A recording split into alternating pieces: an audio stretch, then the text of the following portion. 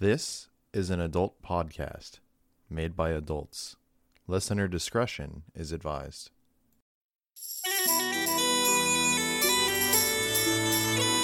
I once had a group of friends, and with these friends I'd play a game close to my heart. Its name was D&D. Adventures new and creatures old, sights and lands to see.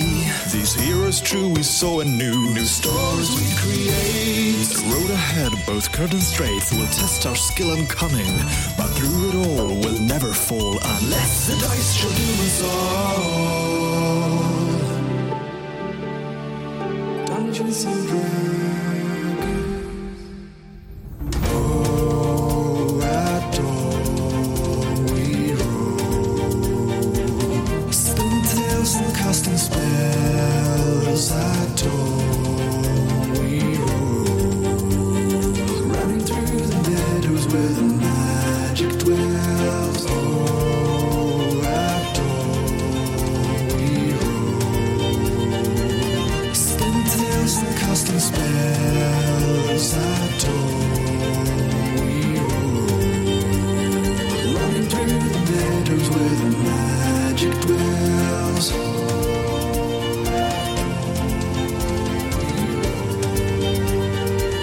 Spin tales and casting spells. At dawn we roll, running through the meadows where the magic dwells. Oh, at dawn we roll, spin tales and casting spells. At dawn we roll, running through the meadows where the magic dwells.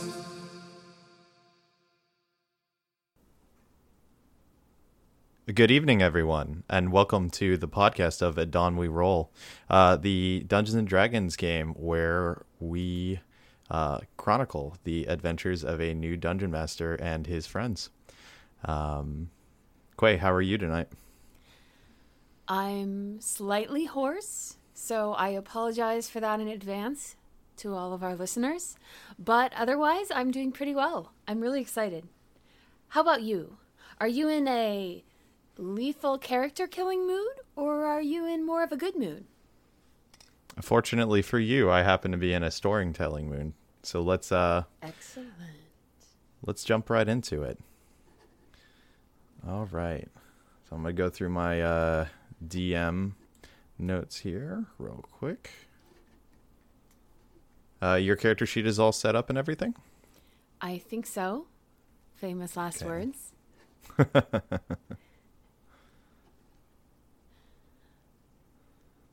All right. And the good news is that we actually have sound effects. Oh, wow. So, but not yet. So we're going to get you started here. Wilhelm scream. All right. You are at prayer. Your eyes close tightly as you will your mind towards the heavens. The gentle love of the goddess Alana bathes you in warmth. There is peace for a moment, when you suddenly feel a strange movement directly in front of you. Your eyes slowly open and widen. For a moment, you don't understand what is occurring in front of you. Staring straight ahead is you, your face, your hands wrapped in prayer, though somehow off. You note that on your face there is a twisted, dark grin, which widens further at your surprise. The sides of your mouth reaching and thinning impossibly far, almost to the ears. You jump back, your hands moving instinctively to your holy necklace, the source of your arcane focus, before the laughing starts, quietly at first.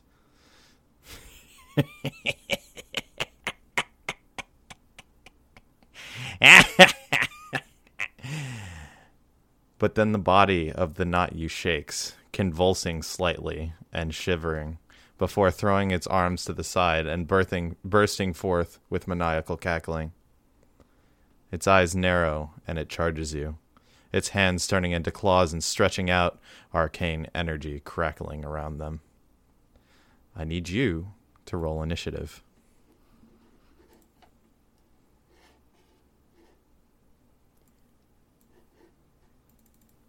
How do I roll initiative? Yes, you do roll initiative for the first time. It says right-click on a token and choose add a turn, but I don't see my token. Uh-oh.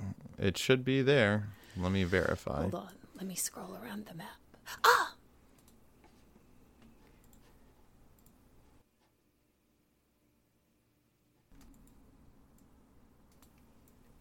Can you see that? Yes.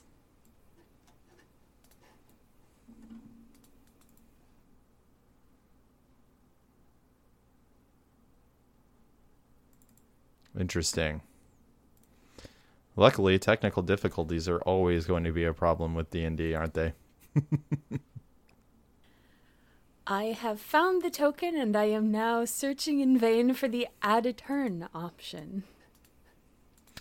So what you can do is you can go to your character sheet after clicking your token and click the initiative icon.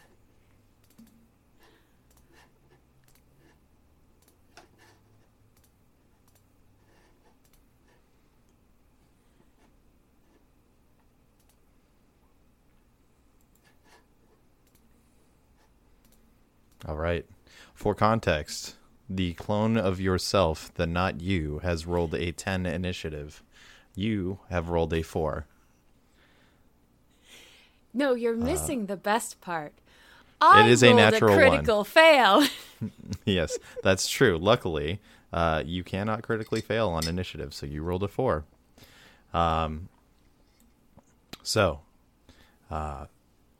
It is now charging you. It takes a quick swipe at you with one of its claws. For context, currently, your HP is at 60 points in this dream state. And you do 6d6 damage. The monster is going to try and attack you now. It rolled a 17. Does that hit your armor class?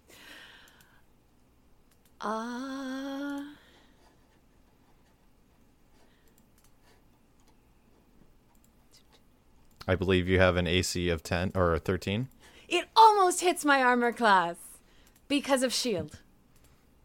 I Okay, just outstanding. reflexively throw up my hands as if to shield my face, and as the monster swipes towards me, a barrier of magical energy springs into existence, and its swipe just zings off of it. It does indeed, and it leaves little crackles of arcane energy across its claws that have jumped to your shield, writhing across the surface. It's your turn. What would you like to do? What do my surroundings look like? What do I see around me?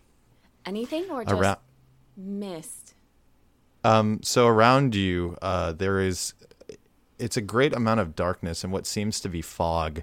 The floor is the normal marbled surface of the church where you reside, near where the altar is, but off somehow. There are no other people?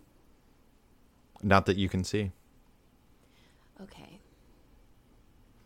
And how far away am I from this creature? Is it right in front of me? It has charged you. It is currently within 5 feet of you. Okay. As I am looking around, it sort of dawns on me that I'm alone here, that all of the other priestesses are missing, and I narrow my eyes at the thing. Does it still look like me? It looks exactly like you with that same... But eviler. Not necessarily eviler, more unnerving. Okay. It's off somehow. You don't know exactly how to describe it. Your face, but twisted. I look at the thing, my eyes narrow, and I say, well, I guess it's up to me. And I throw out a hand, and a firebolt lances out towards it. Okay.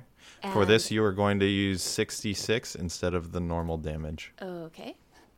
Let me just roll that in chat then. Is that I'll roll the regular spell and then I'll roll the 66 in chat. Sure. Yep, roll to hit. Okay.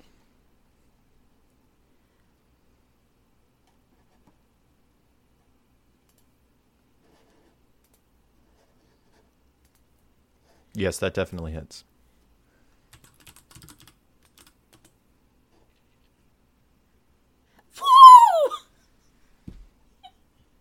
Okay. Yes, as the large mote of fire is expelled from the center of your palm, your other hand clutching the holy symbol on your necklace, feeling the wild energy shimmer through you, you release it, and it projects violently directly into the center mass of the target, curling around it with this flame energy that dissipates quickly and leaves a smoking wound right where your stomach is. And you feel very unnerved at how exactly it feels to throw a firebolt at yourself. Beyond a snarl and a stumble back, it quickly prepares itself for another attack against you. What does the wound look like? Does it look like an actual wounded human being, or does it look like something else? Where you're standing, you can see what you would expect from a burn wound, some charred blackness. Okay. But where there would normally be red flesh is just a very small visible portion of roiling, just like full-on energy. And it quickly disappears. It's at this point that the clone is going to attack you once again, jumping towards you with its hands outstretched. I flinch back a little bit, but And that's actually what saves you, as it misses its mark. I stare at the thing wide-eyed. Does it look like it is affected at all by the burn wound?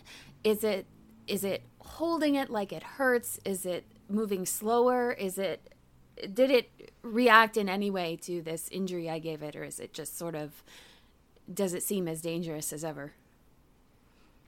So, from what you're viewing right now, you can see that the initial surprise of being struck and wounded with such a powerful spell did indeed seem to hurt it, but has not in any way seriously hindered its combat effectiveness. Okay. Do I feel like myself in this dream? And do I know that I'm dreaming, or... You do not know you are dreaming. Things are off, but you are not lucid. This feels very real to you. You can, as a player, probably surmise that. However, yes, you feel like yourself, except stronger somehow. Okay. So I look around, I look at the thing, and I raise my voice a little, maybe trying to sound intimidating, and I say, "Why are you here?" And then I sort of look around the twisted chapel again, and I say, "Why am I here?" Okay, is that for your action? Are you attempting to communicate with the clone? I'm going to hold another firebolt in case it attacks me again. Okay, so you can So I'm either going to- you can make a persuasion check with your action, or you can hold your action. I'm not really trying to persuade it of anything. I'm just trying to see if it says anything, or... Okay, Just so attacks you're effectively holding your action and just throwing some dialogue out for flavor. Yeah, kind of. Okay, outstanding. So you hold your ground for a moment, and when it looks up at you, its eyes shade slightly with a smoky hue similar to the fog that surrounds you, and it straightens, its head tilting left and right and cracking in an unnatural way, before it very casually walks up to you and attempts to stab directly into your sternum. Fire. Okay. So the fire is curling around my hand, and when it becomes clear that it's attacking me, I let it go. So Okay, go ahead and make your spell attack. That does not hit. yes, I let it go a little too far, apparently, and it arcs off somewhere into the darkness. As you do so, the creature jabs up towards your sternum to try and gouge you, and does not seem to be able to do it, somewhat distracted from the spell being released from your hand. It otherwise does not respond to your prompt.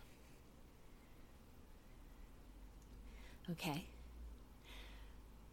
So it didn't even laugh or smirk or anything. It just didn't react at all. So from what you can see, it had walked slowly up towards you, starting to move its head from side to side. It almost seemed as if it was ignoring you. Okay. Yeah, something very strange is going on here. I'm going to... So the landscape around me seems like an actual place. It seems like sort of a twisted version of the temple that I'm used to, right? That's correct. Okay. I'm going to disengage as my action. Okay, And do you have the going- disengage? Do you have the disengage action? Don't all characters have disengage? No, you can run and be open to an opportunity attack if you leave from 5 feet. Disengage is really a rogue ability. Okay, I know rogues get it as a bonus action, but somehow I thought everyone got it as like a base action that they can do. I don't believe so, but inevitably, if I'm wrong, the internet will correct me. Okay. I'll say for the sake of story purposes, you're not in the right mental state to Okay. Effectively pull yourself away from a creature that looks exactly like you and has smoky eyeballs and a creepy chapel that looks like your home but isn't your home. Okay. Does that make sense? Yeah, Okay. that's all good. In that case, I sort of look around me and think about running, and then I go, I don't really like the look of the landscape. I'm not sure what I'm running into. So I raise my hand again, and Okay. this time I cast my remaining first level spell. Okay, with this first level spell, I'm going to need you to make a wild magic surge check. Okay, how do I do that again? Or should I just So roll y- a d20? So first you're going to roll a d20. Okay. And I will, well, actually, scratch that. Oh, You're going to roll a do it. d100. No, it's totally fine. Okay. You're going to roll a d100. By the way, the Chaos Bolt does not hit. Yeah, I figured. Yeah, it goes sailing past with a crackling rainbow effect of a non-specific energy type.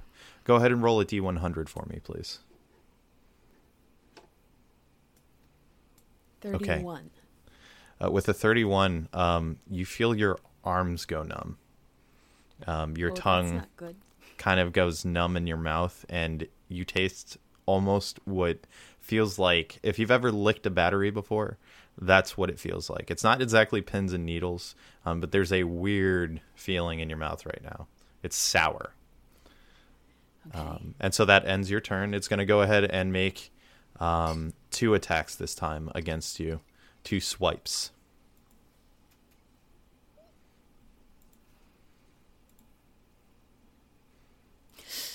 All right. So it That's hits it. you. It hits you with a large raking claw directly across your chest region, and it does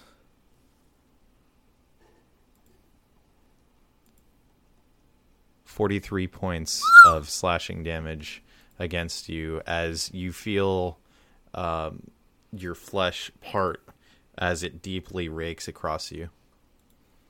What would you like to do? Let's see. Well, if I run, I'll take an attack of opportunity, and I'll turn into the screaming, retreating maiden in a horror movie. So that's not really my style. So even though I'm pretty concerned at this point, I'm going to take a deep breath, focus myself, Yes. reach out my hands again, and throw another firebolt at it with all of the will that I have. Okay, go ahead and make a spell attack roll.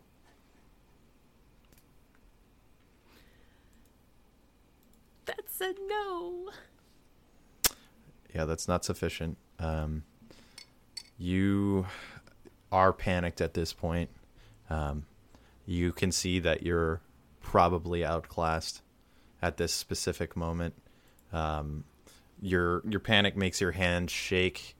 Not being used to the rigors of, close combat, and you miss, unfortunately, with the firebolt.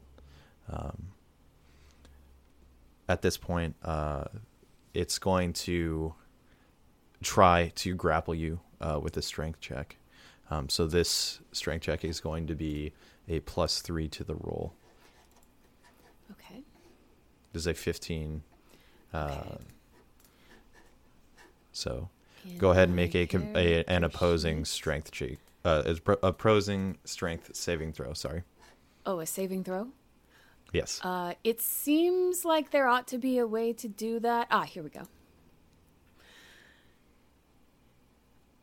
Yeah.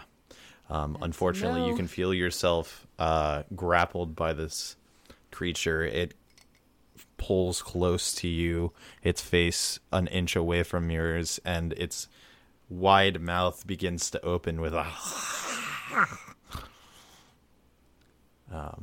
It's your turn. You have just a few seconds before whatever it is about to do happens. What do I see inside its mouth? You cannot see much inside its mouth. You just know that it's opening because of the heat against your face. Okay.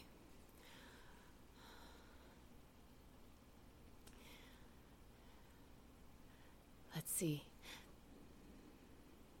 There's not much else I can do, and I'm starting to feel a little panicked now, so grapple just prevents me from moving, right? I can still cast spells, I can still speak. You can still cast spells and attack, okay. Yes. Do I still have my voice? Can I still speak, or? Your mouth is numb. You can try.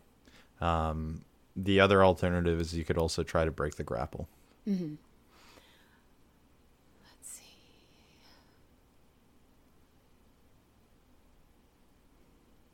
What would you like to do?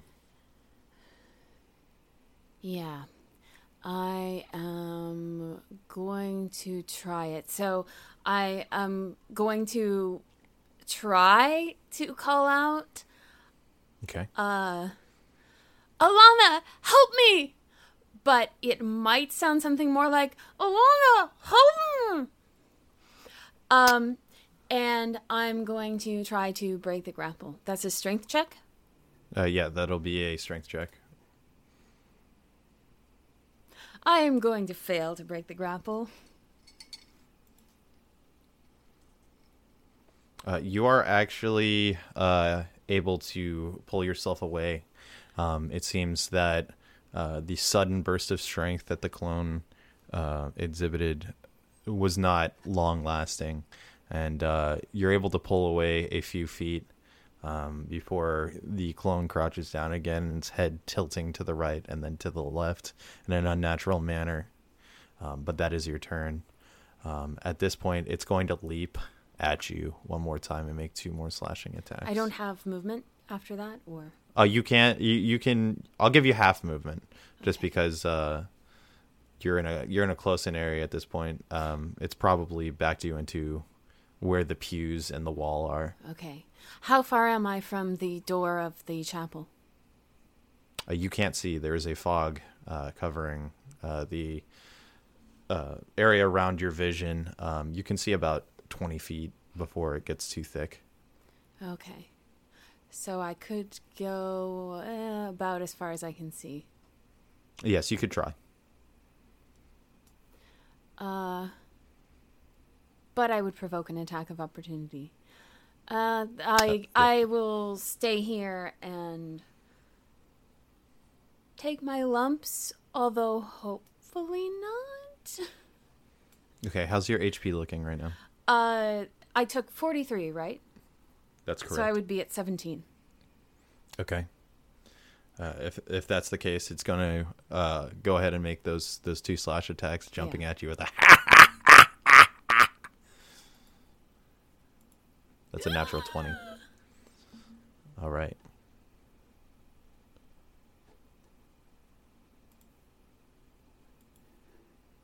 Oh yeah, so the damage that you are dealt slices you from chin to abdomen, and you can feel the organs within you start to tear as well. You gasp for a moment, and blood spills forth from your mouth as you begin to collapse forward onto your knees. It catches you by the top of your head with these claw-like appendages, and once again gets close to your face.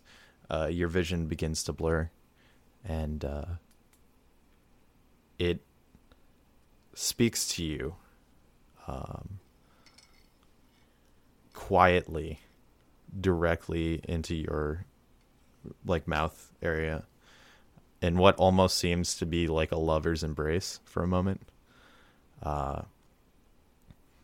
We are one.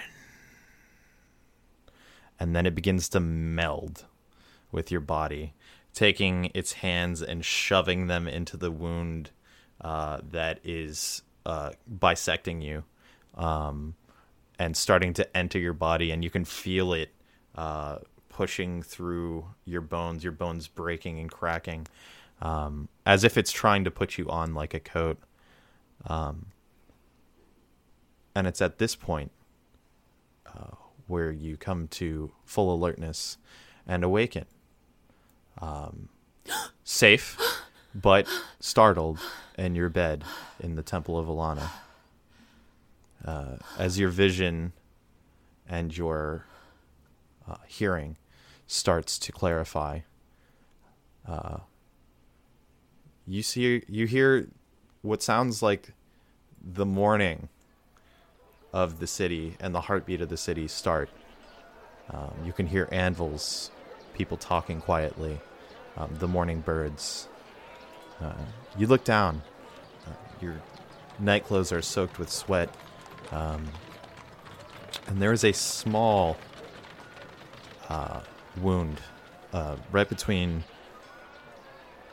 your collarbone where your clavicle is, that quickly seals up, and you feel cold for a moment before looking out the window, and the feeling subsides.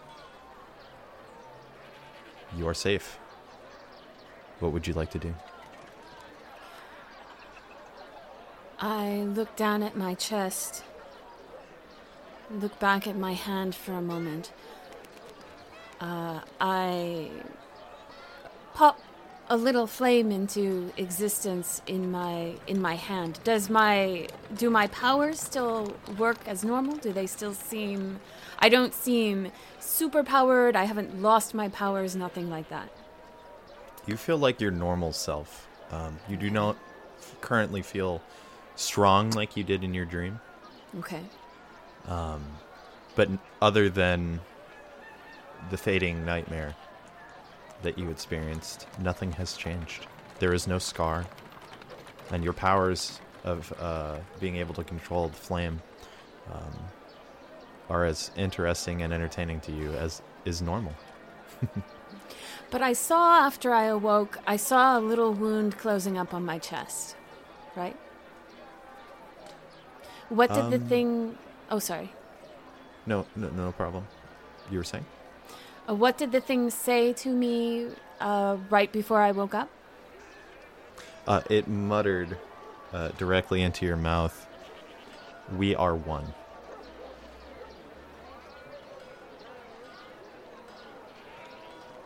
Ominous. Indeed. But you can't be sure if the wound was really there or not. You might discount it to how real the dream felt to you. I worry it a bit with my hand. I mean, the area, obviously. The wound is gone. I sit up in my bed and I look around. About what time is it? It's early morning. I would say the sun has probably risen about 30 minutes ago, so it would be about 5:30. Do I have someplace to be? You don't know. Immediately, you know that you normally have work, but your normal duties are dependent on if the other sisters have risen earlier than you or not. Okay. You do know currently that you are extremely sweaty and should probably bathe and get ready for the day. Okay. I'm going to stand up and prepare for the bath. Is this a room that I share with other people? I would assume so. Are they still there, or are they already gone for the day? So given your position in the temple, which is one of the older kind of, not children, but people that are being taken care of, you have your own room with no door, but it is kind of a private area with a small desk in the corner and a mirror. Okay. In the main area where the orphans and the children stay, there are communal lodgings, and the bath area with the wash basins, and the tubs is again a communal area. But from what you can see and hear, it doesn't sound like there's anybody on the top floor at this moment. Okay. And there's no one I share the room with that I could ask, did I do anything strange in my sleep today? Yeah, you don't share your area with anyone else. Okay. It's possible that one of the children may have heard you, but you don't know their immediate location as of yet. Okay. I'm not going to worry about that for now. I'm going to prepare for the bath, and I'm going to, when I'm ready, I'm going to head over there. By the way, the audio background is a little bit loud. It's a little bit difficult to hear you. Is that better? Yes, that's better. Outstanding. Yes, so I'm going to head over to the basins. I'm still probably looking down at that area occasionally, worrying that area a little bit.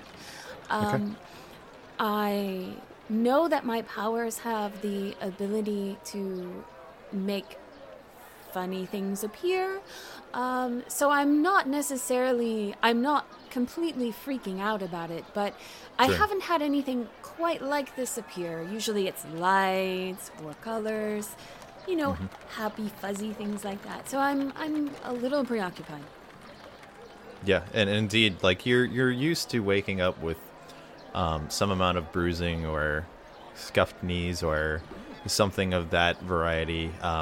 Different colored skin,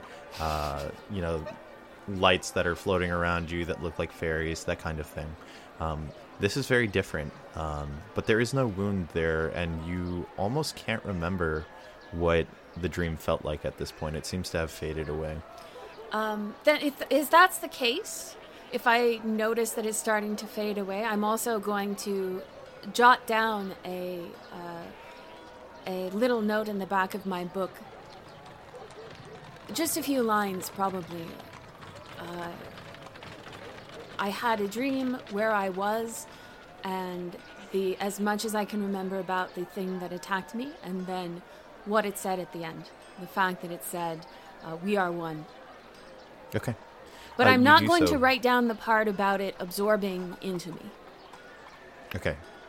You do so easily. You have a journal next to your bed on a small nightstand. you are probably somewhat used to, having to write things down that are strange so you can understand more about you, I would assume. Yes. Okay. You do so. Not a problem. And then I go to the bath, making sure to take my holy symbol with, well, I guess technically not a holy symbol, making sure to take my symbol of Alana with me. Outstanding. It's not, it doesn't have any powers associated with it beyond the lowercase magical h gem in the center. holy symbol. Yes, exactly. So you make your way to the baths. It seems that much of the hot water has already been used. There seems to be one bath left, and a large pail of hot water that you can use to clean off. I assume you get ready in a quick manner. Yes. I look around, find the remaining basin, and smile happily to myself that my good fortune hasn't expired. Mm-hmm. So you do so. You clean off and get ready. You have some clean clothes that have been laid out the day before. It's at this point that you can smell what seems to be roasting breakfast meats and the sound of animated talking on the floor below you.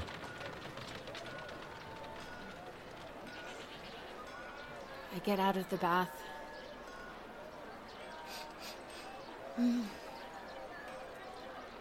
Perfect timing, as always.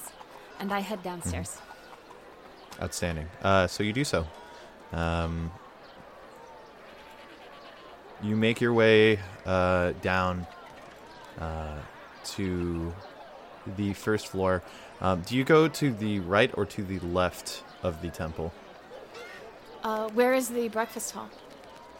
The breakfast hall is located in the center. There is communal dining to the left, but there is a staircase to the left and also two spiral staircases to the right where the main worship chamber is. What's the chamber that I was in my dream? That would be the main worship chamber. I'll go through there then. Okay. So you make your way down the spiral staircase, the cool stone marble. It's comforting to your hand, and you feel a little bit of the unease that you had experienced previously kind of remove itself from you. You can feel a warmth almost being in this area that has provided you so much comfort through the years. It's at this point that you see a young girl crouched down in prayer with a small book. Seems like she's been at prayer for a little while now. Is she one of the children here? You do recognize her, yes. Okay. But it looks like she's in the middle of prayer. Yes, she hasn't said anything or noticed you approach from behind. Okay. I pause there for a moment, take a deep breath, think warm thoughts, and move on my way. Okay. Do you have control of your token currently? I believe I do not. I'm not sure. Hold on. Can you move it? It seems like it's not... Oh, no, never mind. Yeah, I can move it. Yay, growing pains. It's Sorry. all good. No worries. All right. So you do. You can go ahead and move your token where you would like to go.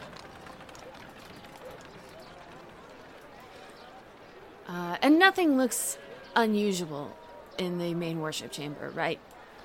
No, it feels warm and full of light. You can see towards the end where the altar is, sunlight is streaming straight through. It is a peaceful place. None of the twisted, fog-riddled environment that you vaguely remember from your dream is existent here. There has been no change to what your normal routine area is. So actually, where was I in the Where was I in the dream? Was I in a particular s- pew or anything like that? You began kneeling in this area on the red rug directly before the altar, where you had seen the true sisters who are, you know, kind of accepted and fully trained worshippers of your goddess. Normally pray separate from the rest of the holy gathering. Okay. But it's not a restricted area or anything. Is No. it? Okay.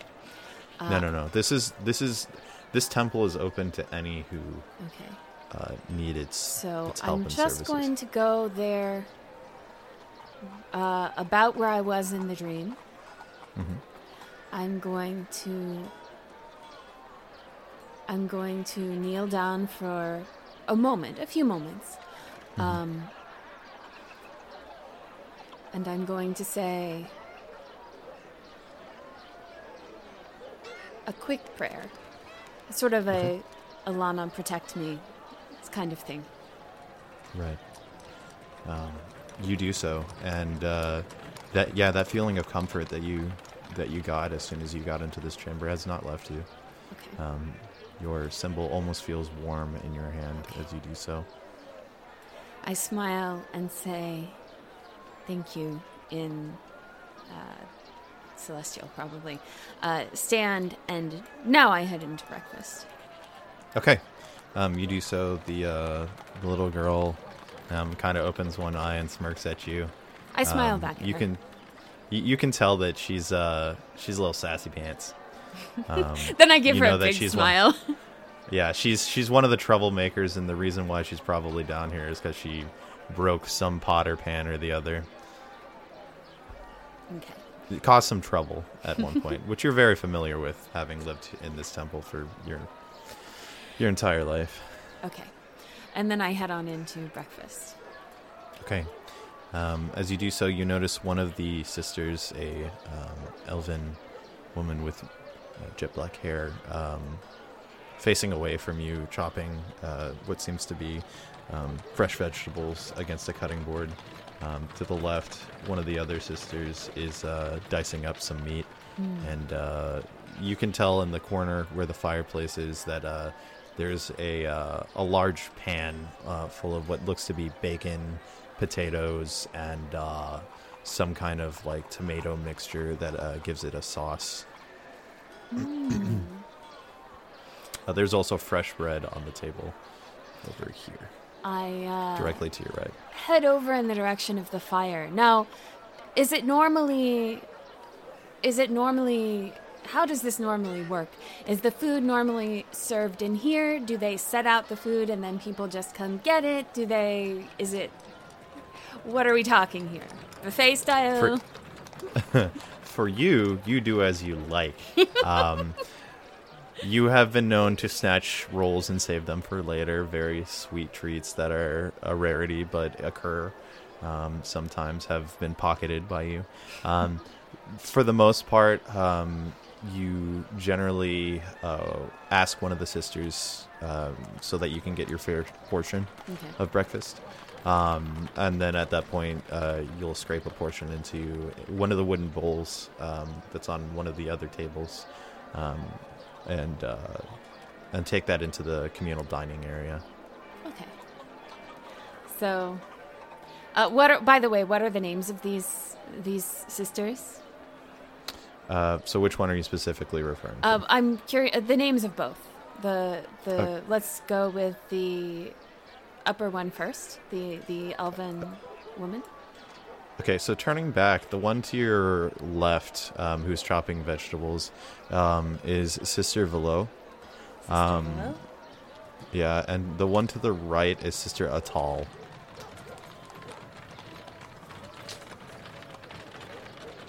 Sister Atal is a portly-looking human woman.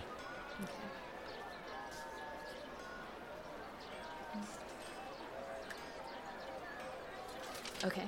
And these are these always the same people making food, or is it like a rotating duty?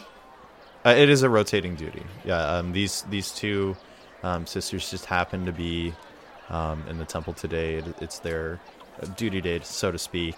It can be taken up by pretty much anyone, but Okay. there's an agreement that it kind of runs through a cycle to ensure that the other duties that are needed are taken care of.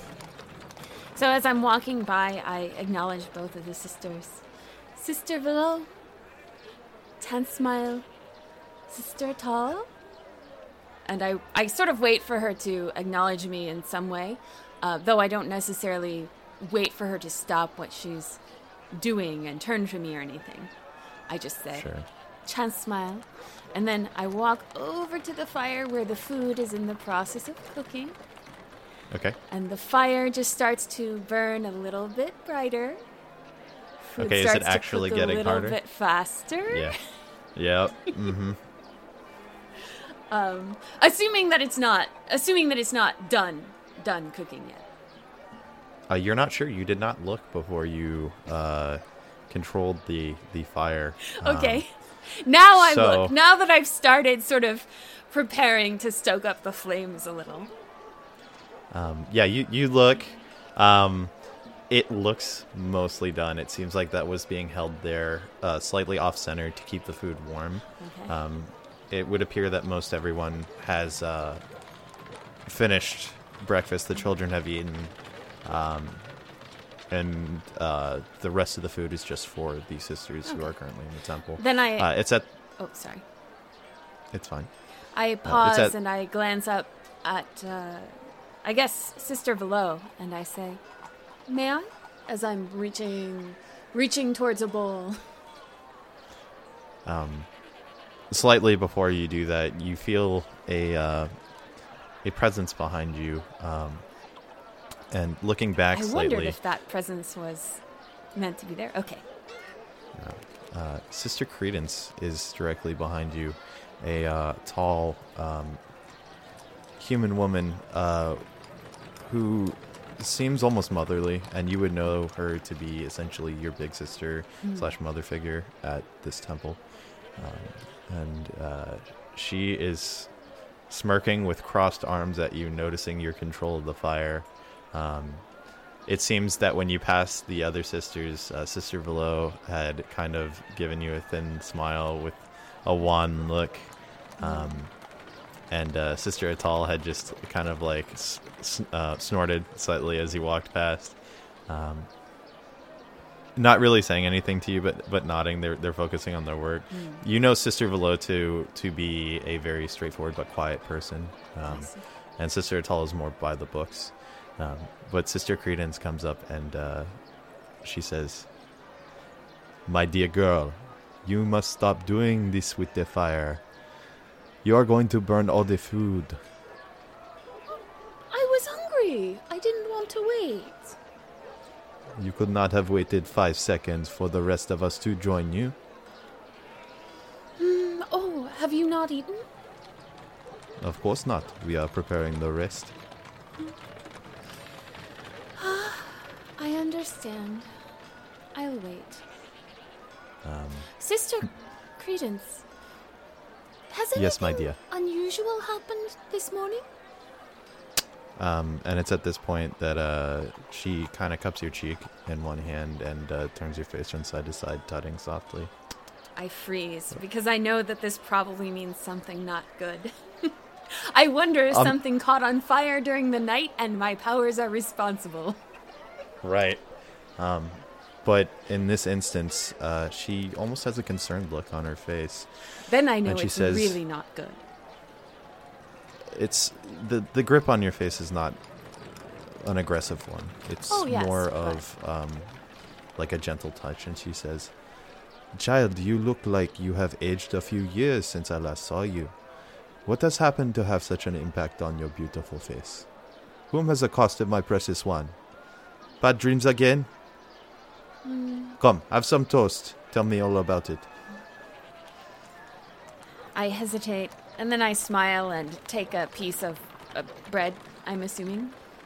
Yeah, there's directly to the right of the pan that you were most interested in is what seems to be a bread toaster. So some wrought iron spikes that pieces of bread are put inside, and it toasts the bread much like a conventional toaster would.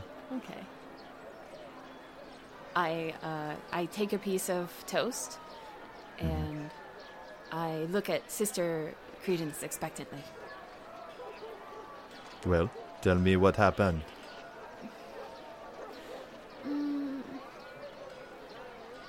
I don't really know how to explain, I guess. You do not know how to explain? Well, it was a dream.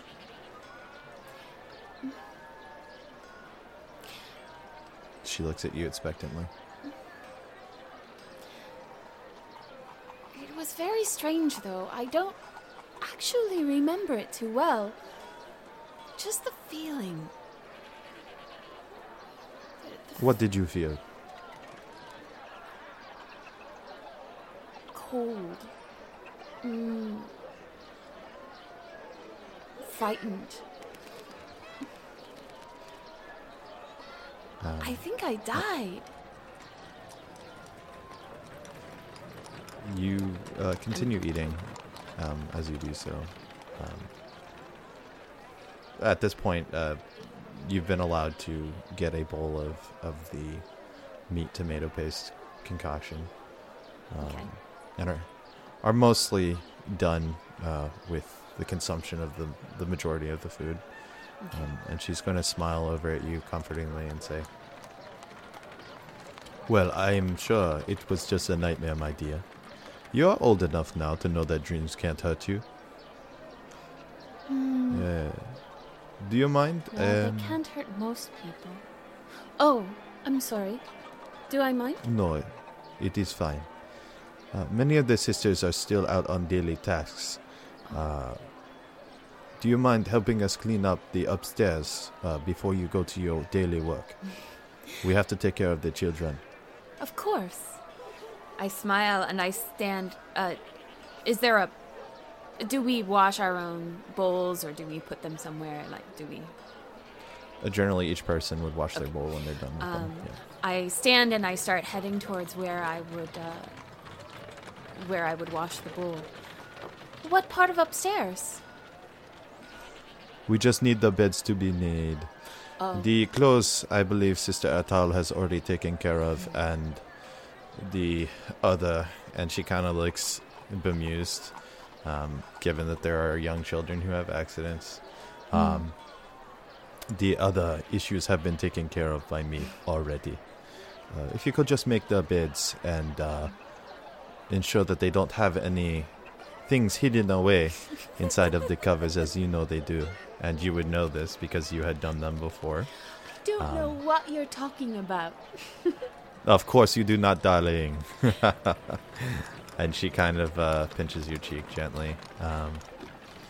I wash my bowl, and when I'm done, I start to head upstairs to make beds, tidy up, and so on and so forth. Okay. Do the kids have anything interesting hidden away? It's interesting. Go ahead and make a... Investigation check? Investigation check. Yes, exactly.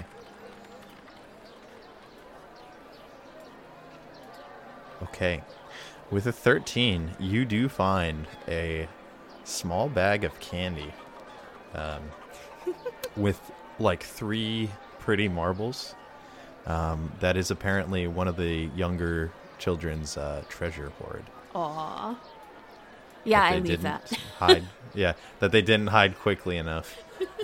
You know that normally... I put it under... If I know which kid it is, I put it under their pillow. If I don't, I just leave it near where it was, sort of tucked away underneath something. You do. You know each of the children intimately. So you have found the treasure hoard of the girl named Little, who you passed coming in. Okay.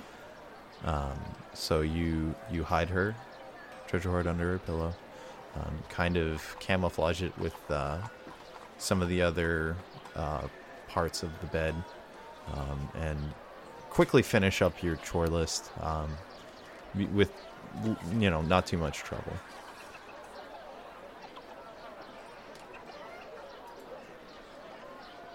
What would you like to do? How long do I have until I would normally go to work? I would say it's been about an hour and a half since you woke up, so it's probably around 7 o'clock in the morning now. 7:30 is when he expects you. Oh, okay. How far away is it? The section of the trade district that you're in is somewhat vast. I would say a couple city blocks. Okay. In that case, I think I'm just going to go ahead and start walking there somewhat slowly. I mean, obviously not in any rush because I have plenty of time. I'm going to continue thinking about the dream I had. Now, have I had similar dreams before? You have had... go ahead and roll an insight check for me. An insight check. Okay. Yes. To see if you can remember the kinds of dreams precisely that you've had. Okay, Probably. with a 19, nothing quite so morbid. You've had things that were like very fear-fueled, where you've caught things on fire. You've had dreams where you've hurt people that you knew. But these are more based on your insecurities rather than whatever this dream was.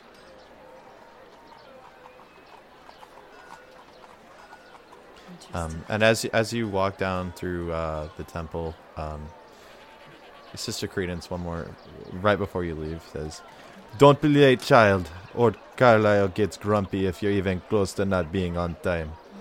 Go on, off with you." Thank And you, then sister. she's shooing you out the door. I shan't. And I make an effort to pick up the pace a little bit, at least until I'm out of line of sight. Yeah, she stands at the door for a moment and just kind of gazes back, towards you affectionately, knowing that you're likely not going to hustle. I pause at the corner and I look back and I give her just an affectionate smile, but also maybe a little bit sheepish, just a little bit, but very warm. And then I go ahead and cross the street and head towards the bookseller. Okay, you have control of your token. Yeah, she waves at you as you go, one of the lazy waves before turning back and closing the door behind her to get to her daily duties. For context, your work is in this direction. For our listeners, it is directly to the left of the temple. Could you ping my token, please? I seem to have misplaced myself. You are right here. Ah, thank you. You're welcome. We'll get you a full-colored token here soon. Don't worry. Okay, so I guess this is where I'm sort of pausing and looking back at Sister Credence, and then I go ahead and turn the corner and start walking down the street. What do I see? So to the right of you, as you exited the temple, you saw the normal wagon circle, where there are some deciduous trees that are kind of, adjacent to these wagons that you use for holy journeys and trade and all the different errands that need to be done with large loads of things. Right.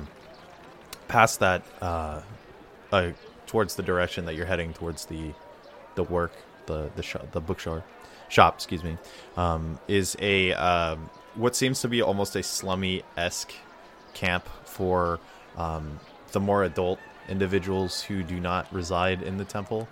They still have tents and accommodations to prevent them from being completely homeless. The church provides relief services for them. There are statues of the various gods, in front of these tents, and then to the left of the tents, there are 2 large tables with some fruit and some of the breakfast that hadn't been cooked previously, along with one bald man, tan skin, roughly cut, and seems to be just digging into this breakfast meal. Yeah, he's a little bit dirty, but that's to be expected, not having a home of your own or theoretically a job necessarily. Do I know him? You do not. I sort of idly look at him as I walk past, but I don't stop and engage him. I'm really more preoccupied with my own thoughts. Okay. Yeah, you do so. He doesn't seem to notice you. He's more involved with his meal, and you're able to easily walk past him. All right. So at this point, you cross a main section of road that bisects this area of the trade district between the 2 main gates, where to the right of you, about 40 to 60 feet ahead, is the bookstore where you work. Ah. It's a large Yes. brick structure with a slanted gray roof and a rather weather-beaten front door, and a sign that says Carlisle's Curiosities and Tomes. I wander over there. About what time is it now? You are I'd say, based on the fact that you didn't take a huge amount of time, it's been about 5-10 minutes. Okay, good. So still plenty of time. I'm going to sort of head over, and as I get towards the building, as I get closer to the building, a thought occurs to me, and I speed up a little because I'm hoping that Carlisle is already there when I arrive. This is the door, right? So the bookstore is right here. I do not go over there. That never happened. I go. This is where does the it have front a door? is. Yes. It does, yeah. This is where the front door is. Darn it. No worries. I go in here to this building. Okay, so you open the front door? Yes. As you do so, there's a ting-a-ling-a-ling-a-ling as the front door opens, and you can see many large bookcases filled with various miscellanea, magical accoutrements, scrolls, paper, some large books, some small books, some old books, some new books. It's a large collection of various things. There's an old man there with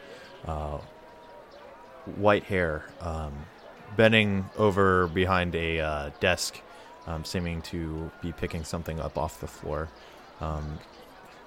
In front of you, there is a small blue house cat with a single gold earring and the symbol of Alana on his forehead, who kind of goes and tilts his head and stares directly at you with big cat eyes, big green cat eyes, who is sitting on top of a stack of books. Old Carlisle has not noticed you yet. Do I know the house cat? You do. You would know this to be Gantry, Carlisle's wizardly companion, who is a shapeshifter. Oh, so is he a human-like person who's just in the form of a cat? Or You have never seen Gantry take any form other than small beasts. okay, interesting. Does he talk to people, or does he only talk to Carlisle? You're not 100% sure. You haven't talked to He has never Gantry. talked to me. Okay, good. No. He has talked to you in the sense of a small creature communicating with you in like brupts and chirps and loud hisses meows and, that say "feed me, and feed loud me." Yes, exactly. Yeah. Okay. But he's never spoken common to you. Okay. Or elvish or I wasn't sure how wizardly he was, so in well, you're that not. case, You're not sure. You're not a wizard, so. okay. In that case, Yeah. I'll smile at the cat, give him a little pat on the head if he seems to be amenable. He leans into your hand. He's a big snuggle bug. Then I stroke him for a couple of moments. Wow, Okay. you're in a good mood today, aren't you, Gantry? Oh, hello, sir. And I look up and sort of make my presence known to Carline. It's at this point that Carlisle kind of straightens up and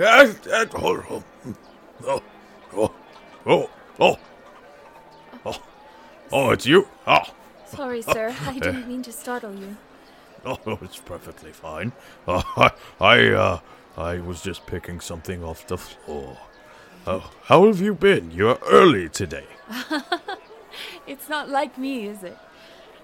No, not at all. I've been well. I think I've been well. Honestly, I wanted to ask you a curious question, I guess. Do you have a couple of well, moments? you know, I have as much time as you would like. We have the whole day to go through together. Oh, so it's not and like you- it's not like a thing where he leaves me at the shop as the clerk. It's we both usually are in the shop. So the way the day normally plays out is this old man sleeps in a chair in the back with his familiar, and the familiar sometimes plays with you and bats at things that are loosely placed on shelves. It's kind of like an uncle-niece relationship. Old Carlisle has really been there for you as far as you coming to terms with your abilities. He's got a good relationship with Sister Credence from past experiences and has really taken care of you as far as, like, especially when you got in trouble with various authority figures like the schools. People who don't like things being set on fire. Got it. Exactly, and don't understand how the magic works. So he's... it's like working for a family member, essentially. Okay. Yeah. So I come over, and by the way, does anything look disorderly? Are there any books from people browsing through that are sitting around waiting to be refiled or reshelved, whatever? This shop is in a constant state of disarray. It seems almost every time that you walk in here, a new shelf has appeared or disappeared, or new books have appeared or disappeared, or things are on the floor that you just picked up with no things being there. Like it's very labyrinthine in that you have not had a single day, no matter how hard you tried, that you could get this place organized. Okay, so I'm going to head over so that I'm sitting. I mean, I'm not sitting, standing rather close to where he's sitting, and we can sort of chat. And while we're chatting, I'm going to sort of, start shelving things, start tidying up a little, really to keep my hands occupied. Probably not doing anything super important. And I'm sorry. I'm going to say, I know it's a very strange question, but I love strange questions. You know this. do wizards ever have strange dreams? Well, I'm like 200 years old. Of course I have strange dreams. Have you ever had a dream where you were someplace you recognized, but it felt a little wrong? And was also maybe trying to kill you? Well, at 200 years old, That's what being alive feels like. But I mean... Well... And he kind of smiles gently at you and beckons towards the desk and says, very tenderly, Did you have a dream about your abilities again? Well, I'm not exactly sure.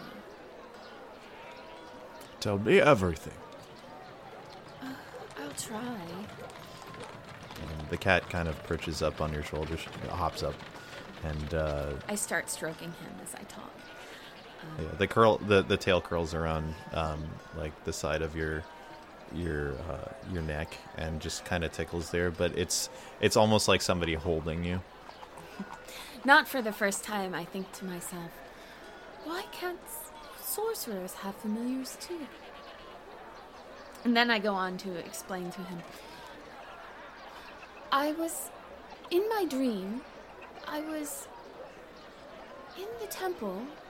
I don't remember how I got there. I don't remember why I was alone, but I was in the temple praying, and suddenly I saw a vision of myself.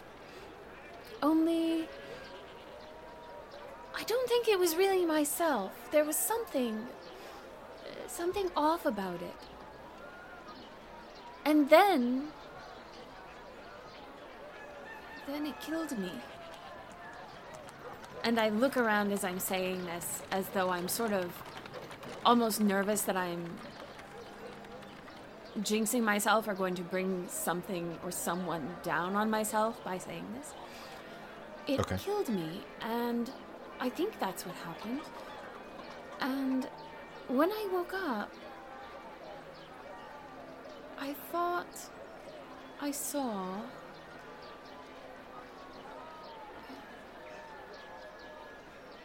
Well, for a Yeah, moment I at this- thought the wound it had given me was still there. At this point, he kind of like takes your hand in his wrinkled but weathered hands and says, My dear, it sounds like what you're describing is possibly a doppelganger. And, well, I would like to think it's just a dream. However, given the type of magic that you have, it's entirely possible it's related. How? Doppelganger? However, yes, Carlisle, you know I don't speak Gnomish. What's a doppelganger? A doppelganger is a creature that can take the form of someone else. And, it's... My eyes widen a bit, and I stroke the cat a bit more needily, and I say, how does it do that? Well, it has the ability to, innately, of course. You probably have nothing to worry about. We are in the capital, after all, and, well, I'm here, and you have Gantry. and Gantry at this point kind of shifts into a winged snake and just goes with like an upstretched neck and looks very protective of you. I continue somewhat kind of proud. stroking him, by the way, as he shifts. I just, Yeah, new he's form, really slightly soft. different place.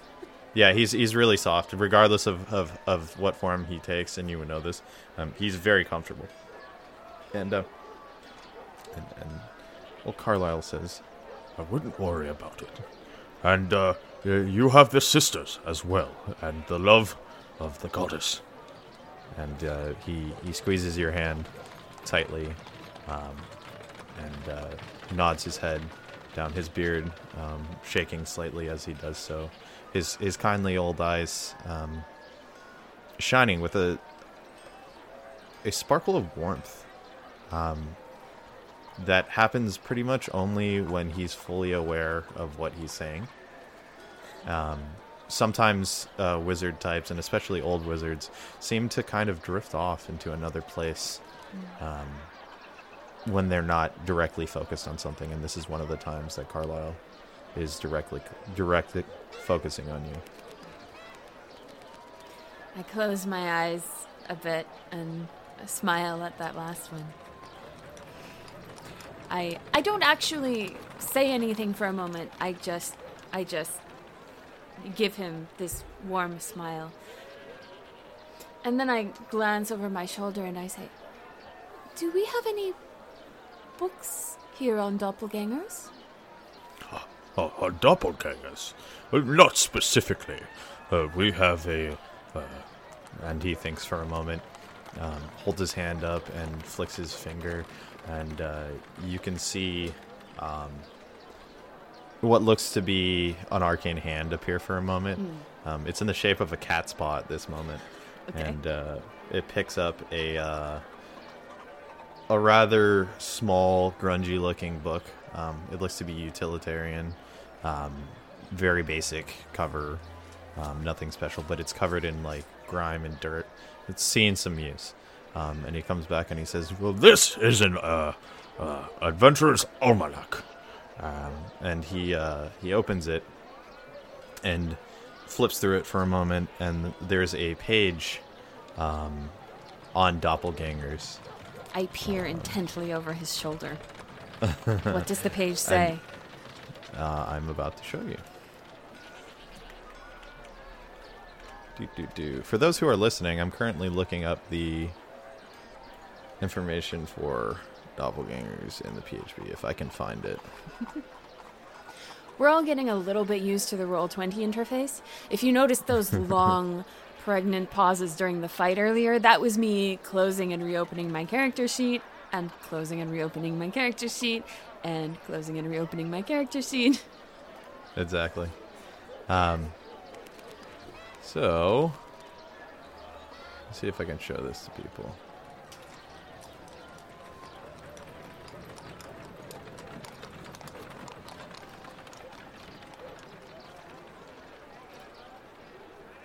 This is what you see, and it has a in-depth description. It goes into doppelgangers being devious shapeshifters that take the appearance of other humanoids, throwing off pursuit or luring victims to their doom with misdirection and disguise. They're found in every land and culture and take on the guise of any race. And it's a coincidence that one of those things just appeared for a moment on the world map, right? Oh, that's not directly involved. It's something that allowed me to share it with you. Just checking. That was me putting it into the game. Yep.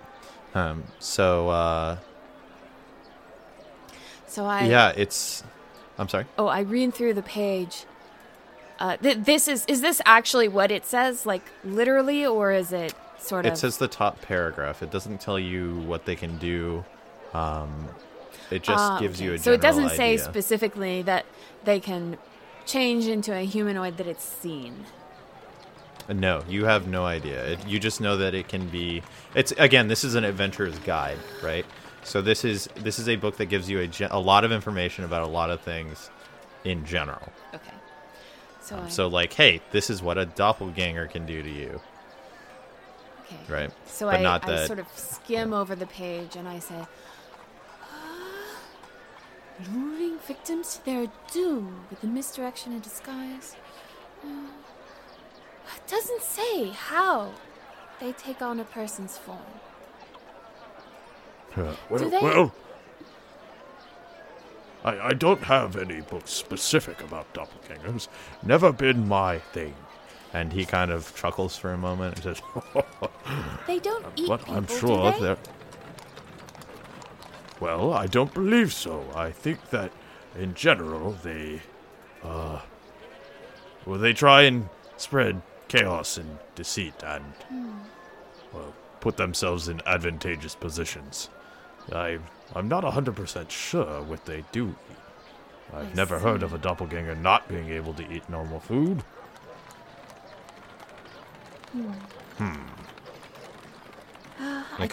He pulls out a pipe. I'm sorry? Oh, go ahead. He pulls out a pipe and starts puffing on it, and this blue smoke, magical blue smoke, starts to come out of his ears. I take a deep breath and I shut the book. Oh, no, wait, he was holding the book. I don't shut the book. He's holding the book, yeah. I take a deep breath. And then I put it out of my mind, or try to, and smile at him. Well, I suppose I'm being a little silly, aren't I? Already 18 Not silly. and being frightened by dreams. Not silly Sister necessarily. Credence must think of me. No. Well, you and I know that dreams have importance. It's all about what you do with it. And he snaps the book closed with a snap, like, and pulls his pipe out of his mouth and says, Well, for the meantime, do you mind cleaning up? It's payday after all, and perhaps we can close early today. Of course. And I start to tidy up around, and I for a while I just tidy. I don't really talk unless he initiates conversation with me. I'm sort of thinking, lost in thought. So he has that far-off look that wizards get, as we said. It seemed to come over him as you were talking about what doppelgangers eat. And so he seems to be ruminating about what doppelgangers eat, the society of doppelgangers, like that kind of thing. He's now thinking about this as a new route for research and discovery. And so, the time passes. You're able to clean and organize. Every once in a while, Gantry will hop off and kind of like prod Carlisle. It seems almost like this is a normal routine for them, for Gantry, just to ensure that Carlisle is aware that the real world still exists, and that and to kind of pull him back. But Carlisle takes a nap halfway through the day, and you make it through. No customers visit, which is somewhat normal. Yeah, it's somewhat normal. Okay. This is, this is a very specialized shop. Right. So usually only people who like adventurers and researchers will come in. Some of his peers also come from time to time. But it's a very quiet, laid-back lifestyle for Carlisle. You think that he probably has no real need for material wealth. Everything that he desires is of the arcane and knowledge variety. By the way, if nothing else happens, there are two things I'm going to do before the end of the workday. Okay. One is I'm going to look. I'm not exactly looking for a book on doppelgangers, and I'm not exactly looking for a book on ominous dreams or anything like that, but I'm kind of keeping my eyes open, and I just want to see if anything catches my eye, if anything fortuitously sort of presents itself to me. Go ahead and make an investigation check for me.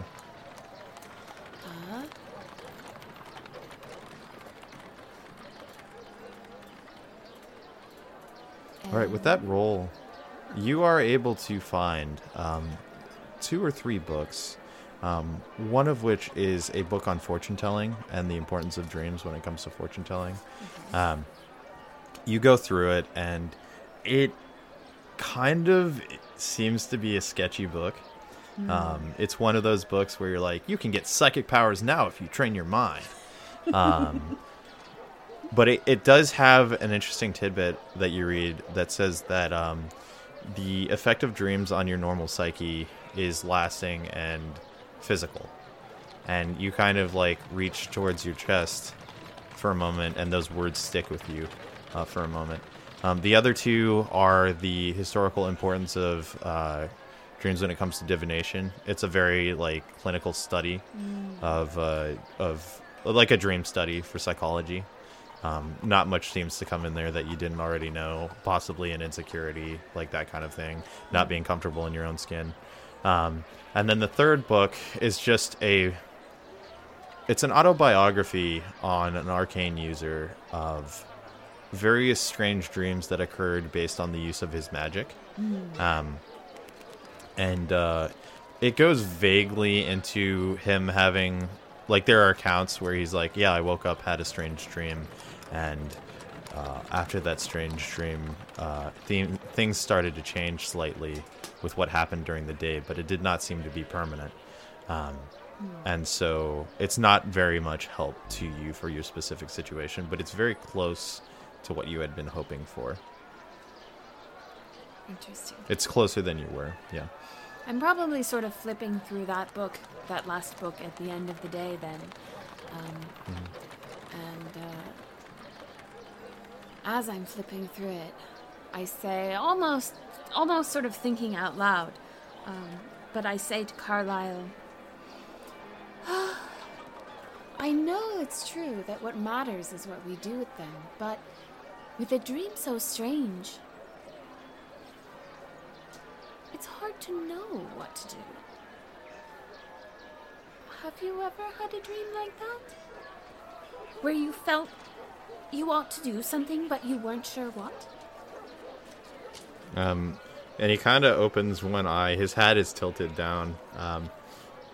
He had been napping, but awoken. I sort of look over and realize for the first time that I'm probably waking him up. Yeah, Gantry actually had prodded him stiffly in the ribs with his snake tail. He's fluttering, hovering next to Carlisle at this point.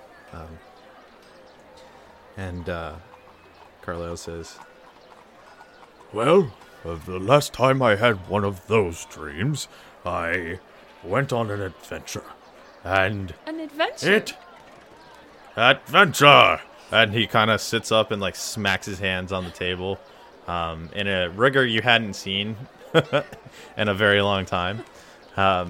He says, I used to be quite the powerful wizard, you know. Oh, some of these tales I could tell you. But for now, no, I think you are safer here. and he kind of his eyes kind of narrow for a moment, and he writes something down on a scribbling on a piece of paper and a scrap of parchment that he has, and curls it up and puts it in his robe. I laugh quietly. Well, you're not wrong. But what kind of adventure was it?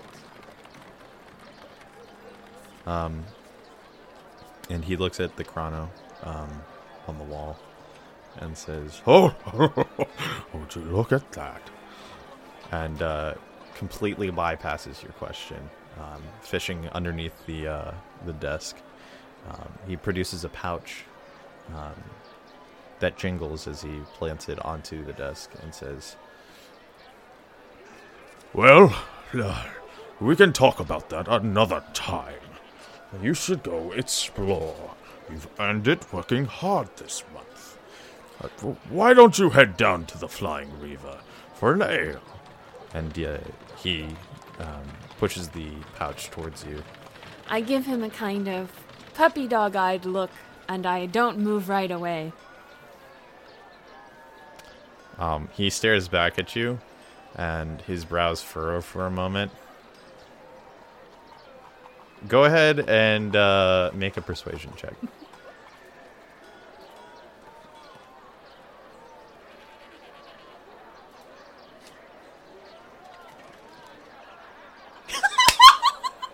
That's a natural 20. Sorry. No, don't be sorry.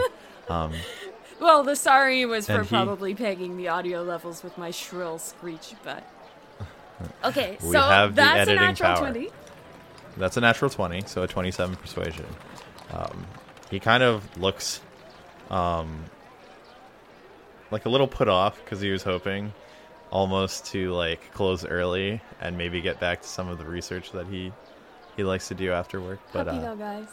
Puppy dog eyes. yeah, puppy dog eyes. You're essentially his niece. He's like, Well, all right, since you are so insistent,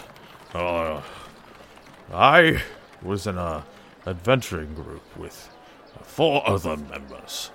There was Quail, the warrior. He's very strong and drank too much. And, there was, one of the individuals who has those contracts with, void beings and such, and, he was not so fun. And he kind of looks dark for a minute. Drifts off into thought again, but comes back and he says, The sister you have over there, Sister Credence, was, well, one of ours, and, What? took care of us. Oh, yes, she didn't tell you. No. She's never told me. Well, I knew that she had spent quite some time outside the temple, and I guess I always had the impression that it was a rough time, but I didn't know it was quite that rough. Yes, she was, one of the best. Took care of us and, has saved my life more than once. and he doesn't speak about the other person. Adria's eyes But- are sort of big and wide at this point. And she says, and he Credence, really? And You're he says- pulling my leg. Tell me you're pulling my leg, right? He just kind of crosses his arms and says, Well, if you're not going to believe my story, why am I even telling it? It's not that. Who was the other adventurer? I'd rather not say. Well, why not?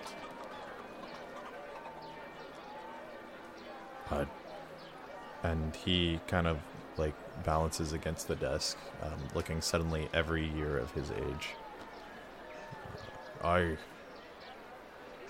He was a dear friend to us, and didn't make it through our adventures. I see. I'm sorry. He kind of like grasps at his leg for a moment as if remembering an old wound, and shakes his head, his big wizard hat kind of flopping a little bit as he looks back to you and says, What? Well, let's not focus on the negative, shall we?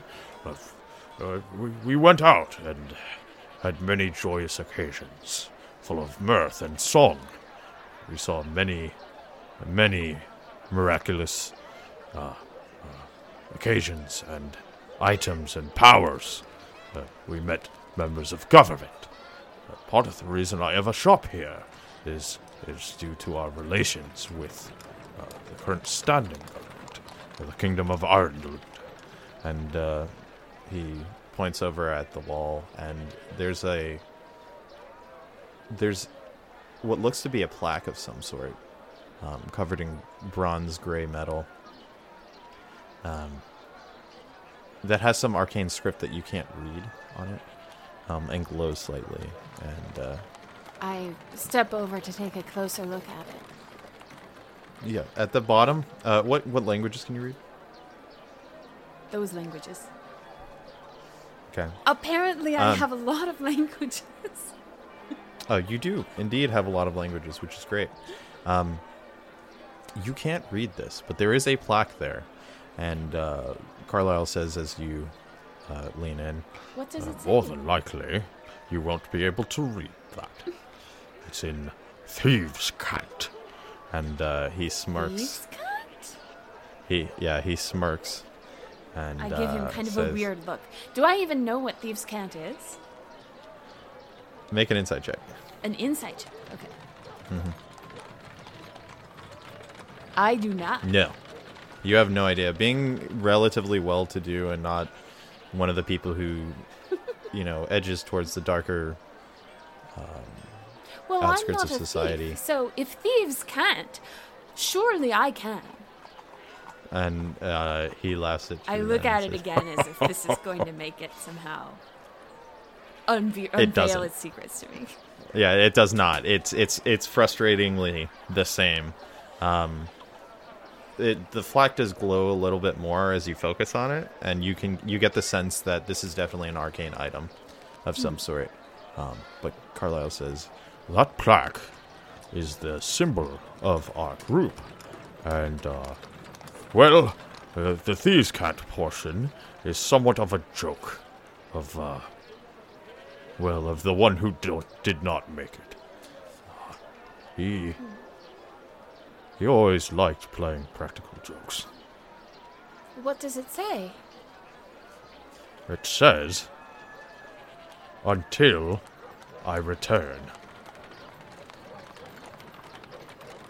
Until I return. Yes. You are sure it's a joke?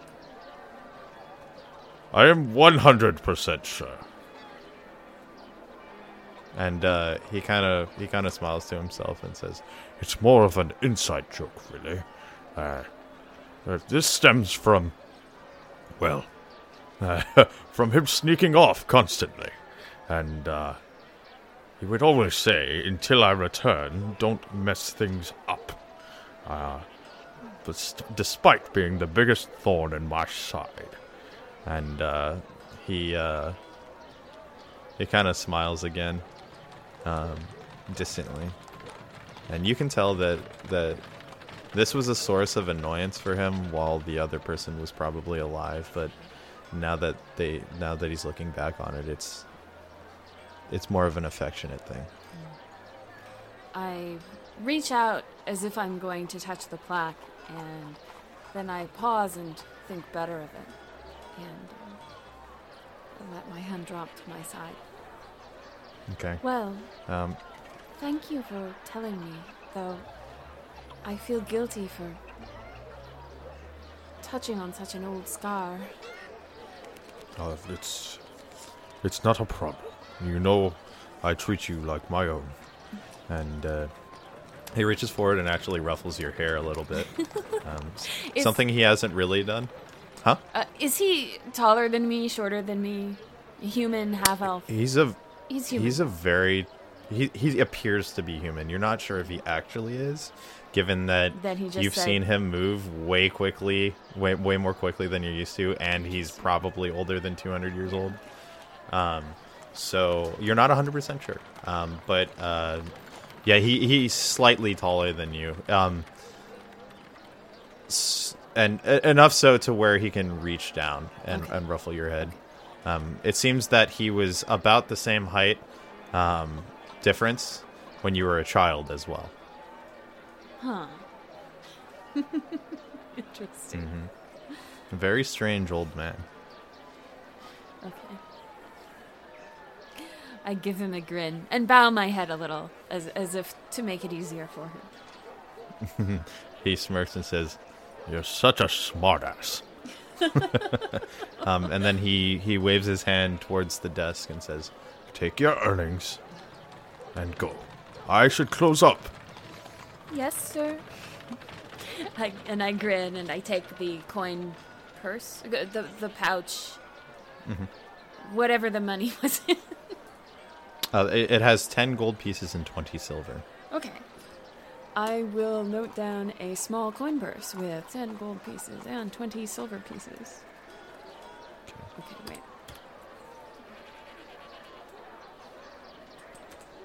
$10 gold pieces, 20 silver pieces, right? That's correct. Okay.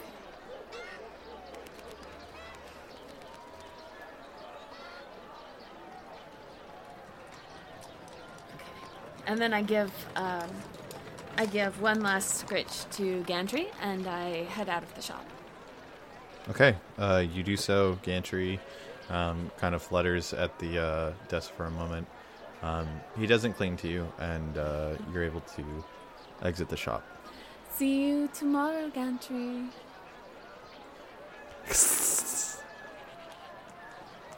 Okay. And about what time is it? It's in the evening time, about 4 o'clock. Okay. 4 to 6, I would say. You're not 100% sure due to the fact that you didn't check the chrono before you left. So, where's my... Okay, so I head out. Probably, actually, most people are still working at this time, right? Generally, yes. There are some individuals who have strange schedules given that it's a trade district. But, I mean, for the most part, the situated stores would be open currently, normal business. Okay. So I'm going to wander outside and let's see.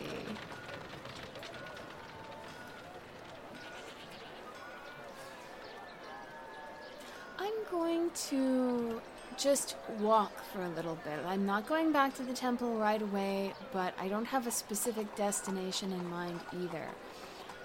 Okay. I'm sort of walking north along this road. Okay, so moving 5 foot in increments, since you're going through, just kind of sauntering at this point. Okay.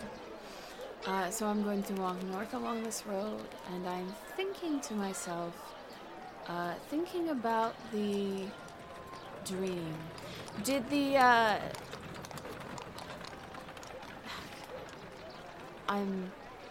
here we go.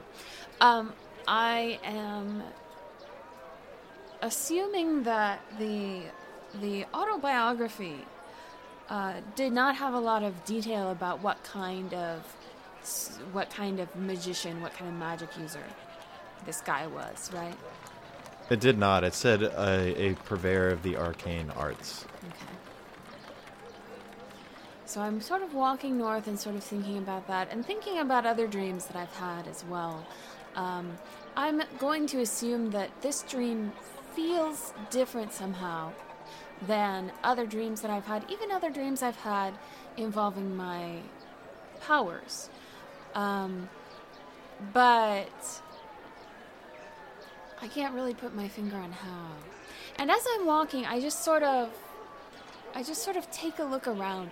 Does it seem like anyone is out of place? Does it seem like anyone is following me? As this weird thought sort of crosses my mind. So to make a perception check, because you're looking for something specific, your surrounding areas are, you just passed to the right of you a large horse stable with hay and dirt on the floor.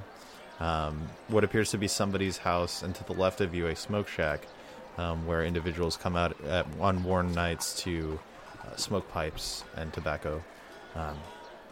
To the right of you is what appears to be a small warehouse for the tavern. Directly to the left is the tavern that you had been told about. With a 24 perception, no, it seems like this is normal early evening, late afternoon fare. Nobody's really passing you by, talking to you. There's a couple of individuals, it sounds like, talking in a meeting house that you passed farther back. But nobody is following you, per se. Okay. So no sinister, shadow-like people who look like me about to eat my face. No, nobody's coming to eat your face, as far as you can see. So after pausing there for a moment, I shake my head and say,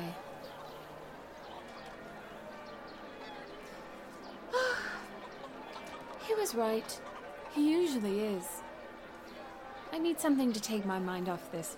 And I sort of turn and head towards Ish, the tavern over there. Okay. As you do so, and as you speak regarding Carlisle, you feel a scaly appendage curl around your ankle very gently. I freeze and glance down. Okay.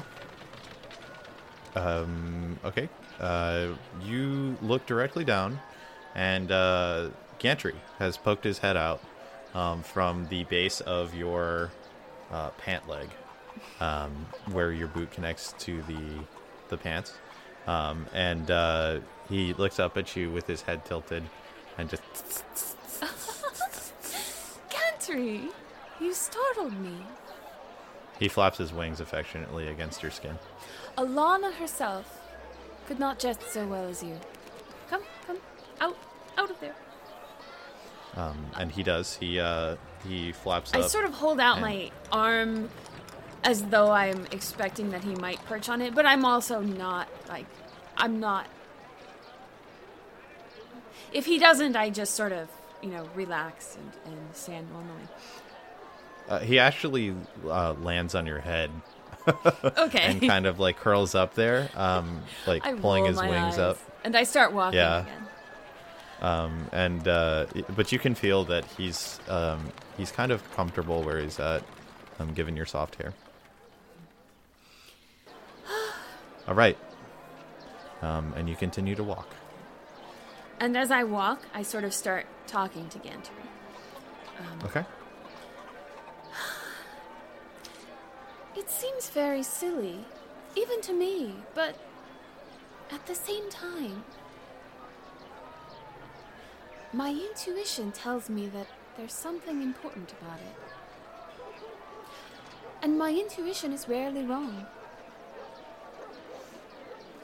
You feel the snake tail kind of rub against the top of your head, and a squiggle for a moment. Not hard and not quickly, but just kind of gently, like you would a fingertip on your scalp.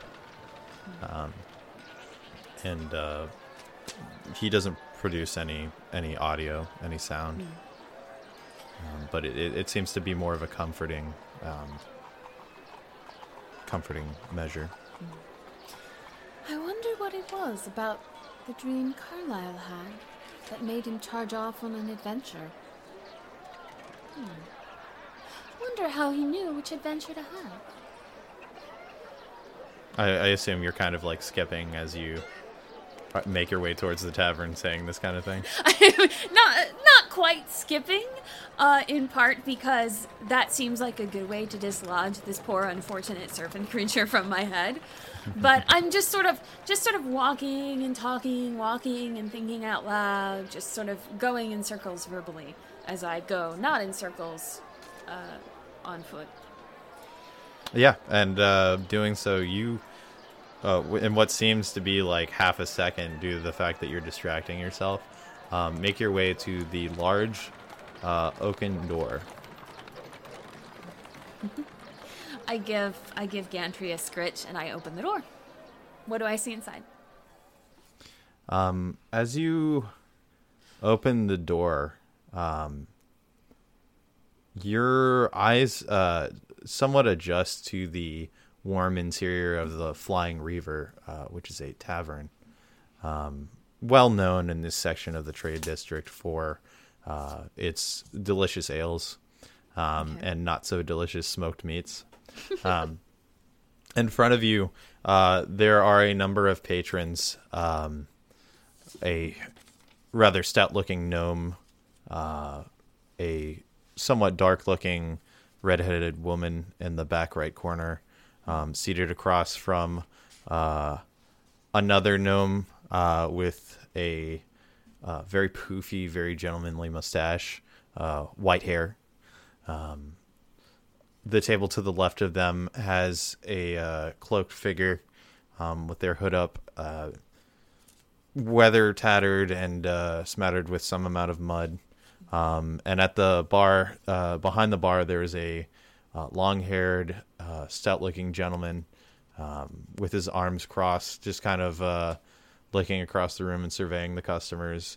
And the only customer who is currently ordering and talking to the bartender is a stout, black-haired, long-bearded dwarven fellow. Okay. What is he saying?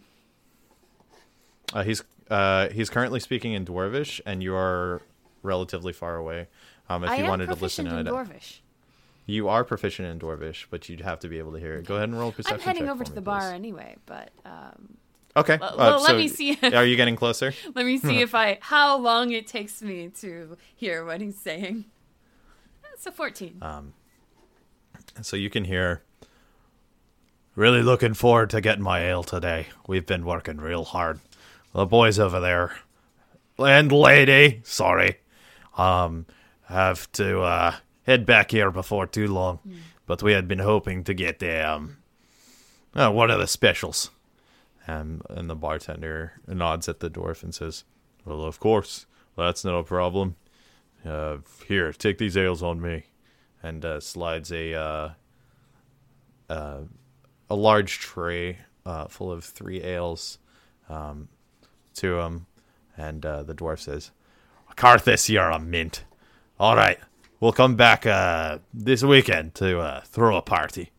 And the individual you know now as Karthus nods and says, "Well, of course. All right. You take care." And the dwarf scurries off with the drinks to the table.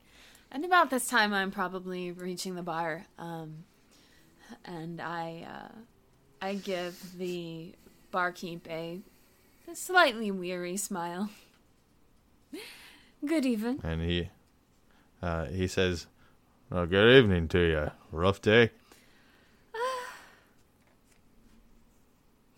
I don't have any excuse for it, but I suppose it was. Strange that. I've been there. Not a problem. Well, I'll take an ale. we got a Let's couple see. What have I not tried yet?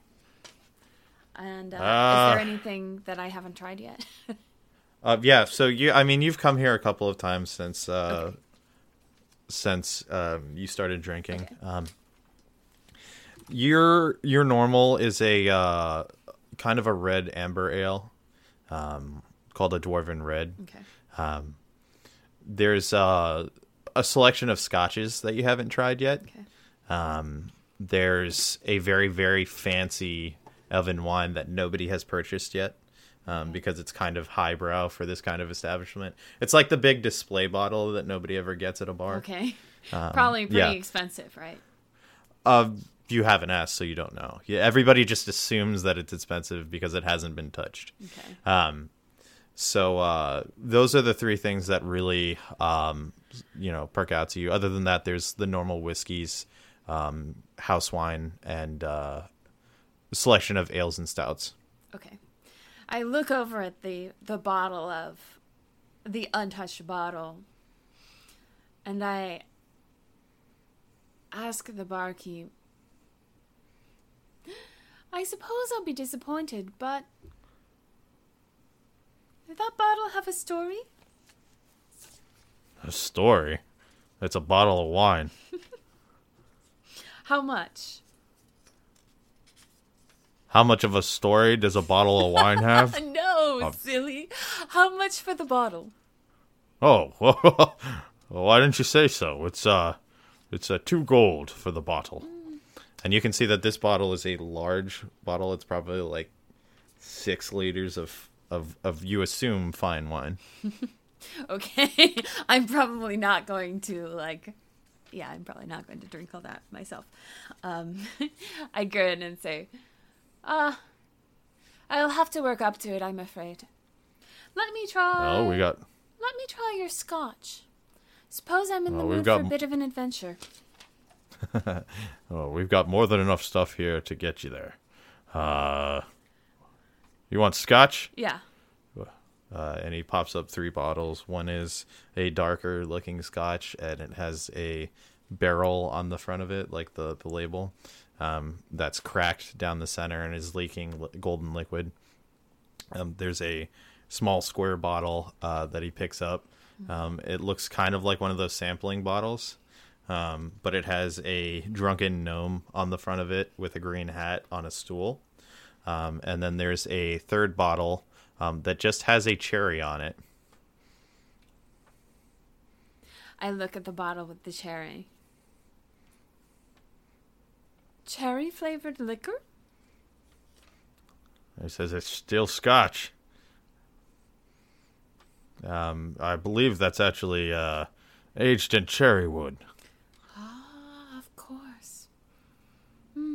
How much for a glass? You want a full glass or you want a measure? I feel like my character would know more about this than I would. Can I roll some kind of knowledge check to see if she knows what a measure versus a glass is? No, she would already know this. A glass of alcohol is literally asking for like a full glass. It's like a double, so like 4 shots of alcohol. A measure is like your normal double shot of alcohol with some ice in it, that you can sip on. It comes in like a small glass. This is the more preferred method of drinking this scotch. Yeah. Then she laughs and says, what am I saying? Haven't had a sip yet, and already I've lost my words. Yes, make it a measure. Of course. That'll be 2 silver. I plunk down a couple of silver, and then... I plunk down a couple of silver and smile. Okay, he uncorks the bottle with a thunk. It's very, very satisfying. And he waves his hand over a small glass, and a chunk of ice starts to coalesce into the shape of a cherry. At the bottom of the glass, the liquor is poured over it smoothly.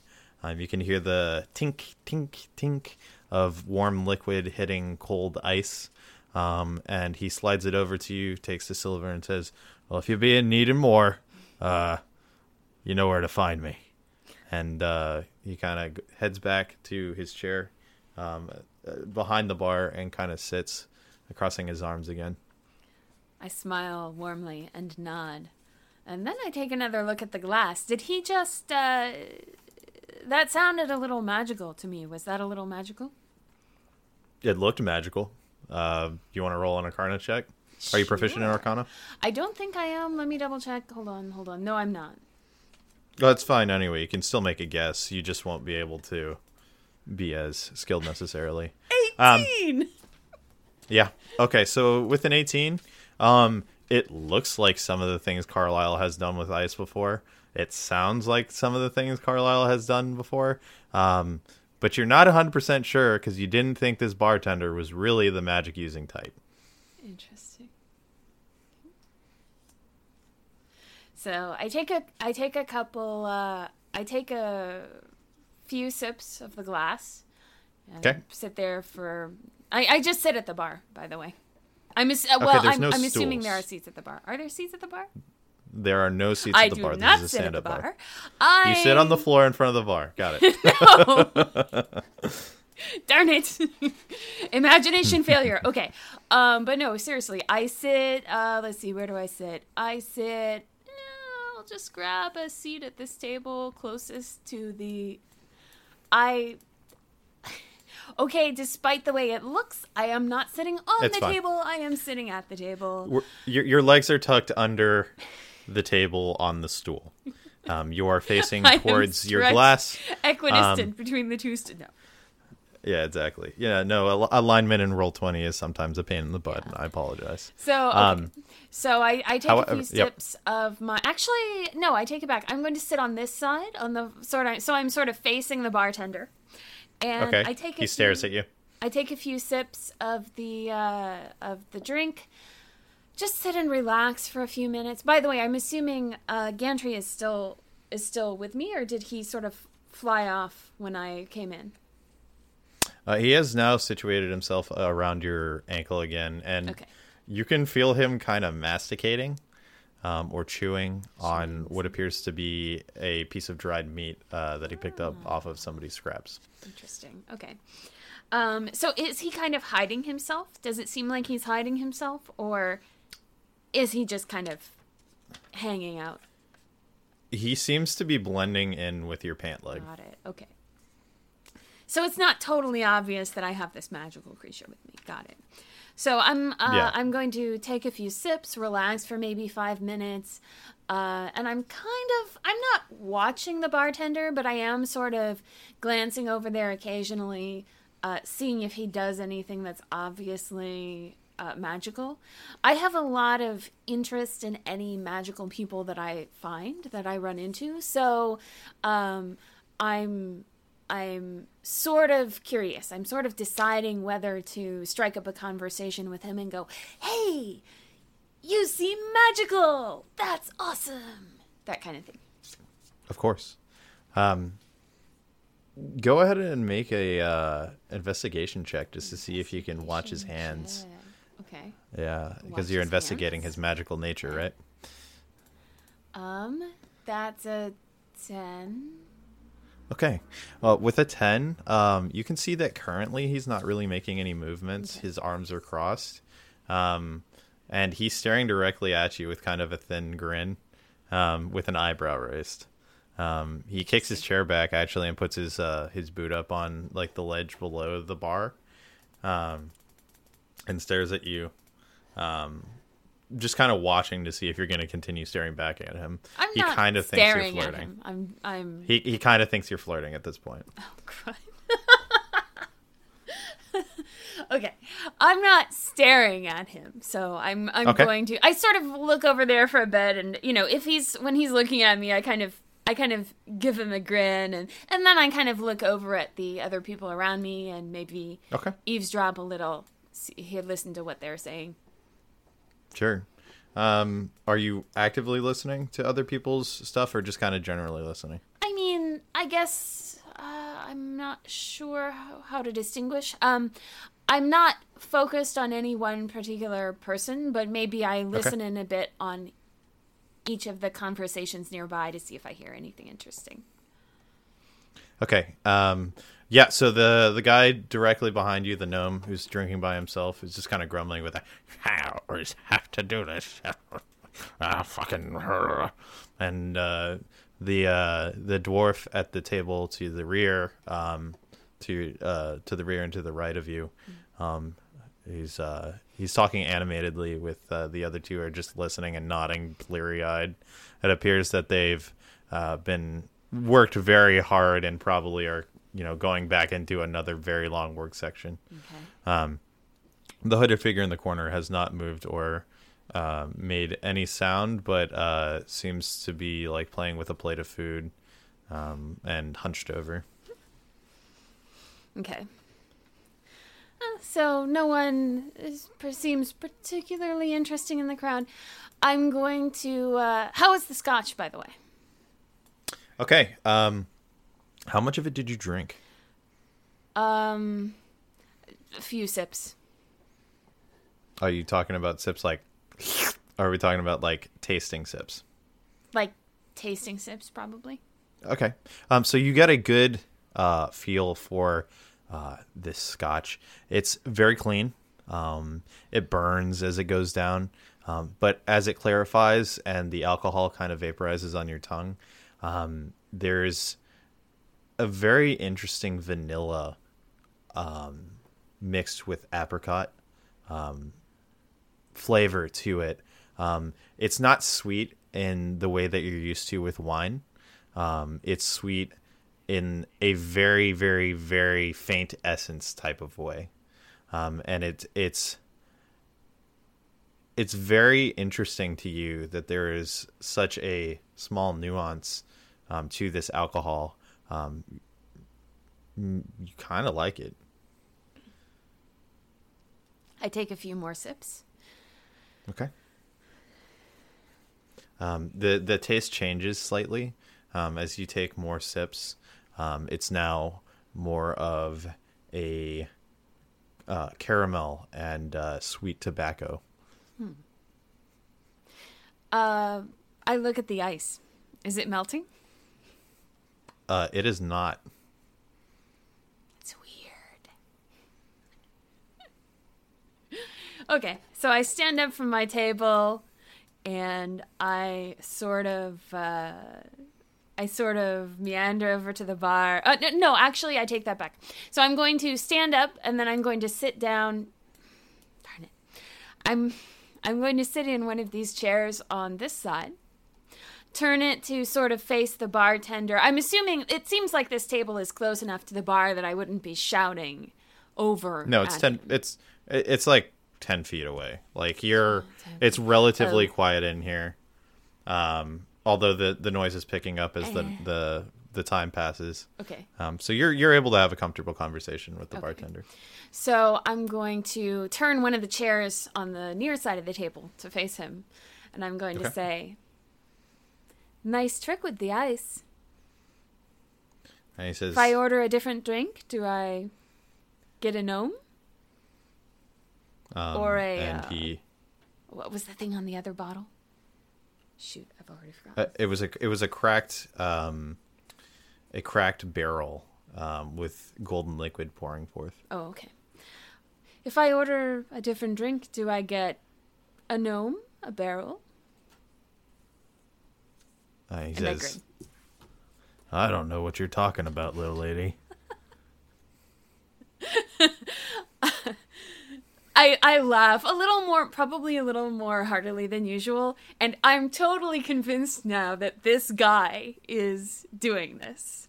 It does Okay. not even remotely occur to me that it could be anything to do with me or anything to do with my powers responsible for this. Right. So I sort of give him a knowing grin and go, "Sure." And then I stand up and let's see who else is in here. Who was the guy who sat down and not sat down? Who was the guy who was talking with the barkeep when I came in? The dwarf in the top right corner of the bar. As you do so, the bartender says, "Right." And I sort of giggle, totally convinced that he's having me on. Actually, wait, can I tell whether he's having me on? Can I tell whether he's, playing dumb or whether he legitimately has no idea what I'm talking about? You can certainly try. Roll an insight check. Okay.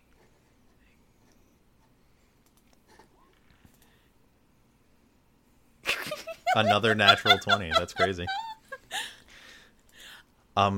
You think probably it was him. Okay. I'm pretty sure. Due to the fact that you're relatively used to reading people, him acting like you were flirting with him was probably an act that he put on because he's a bartender and wants to sell more liquor. And also, showmanship and flair is an integral part of attracting customers to the tavern. Okay. And so you think probably this is something that he does for people who have the possibility of paying more gold. Interesting. The baristas of the magical world. Yeah, exactly. He's wearing the low-cut shirt. Okay. So I sort of,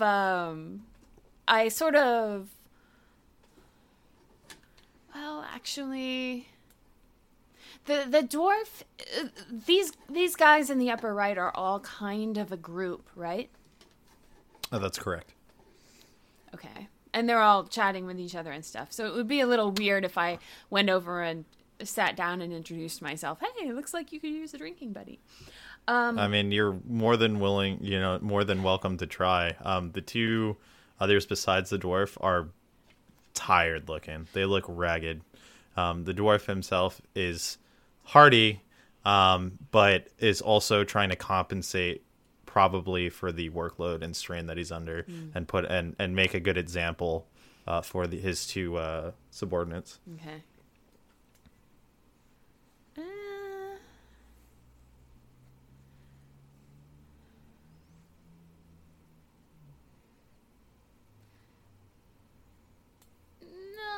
I think I'm probably going to. I'm not going to try and introduce myself to them or anything. I am going to sort of nurse my scotch for a bit. It continues to change flavors as you drink it. Interesting. Like, how many flavors does it go through? How many sips do you take? Probably. I probably have drained maybe half the glass at this point after about like 10 minutes, something. Okay, first I need you to make a Constitution saving throw, please. Due to the fact that this is extremely strong scotch. Okay.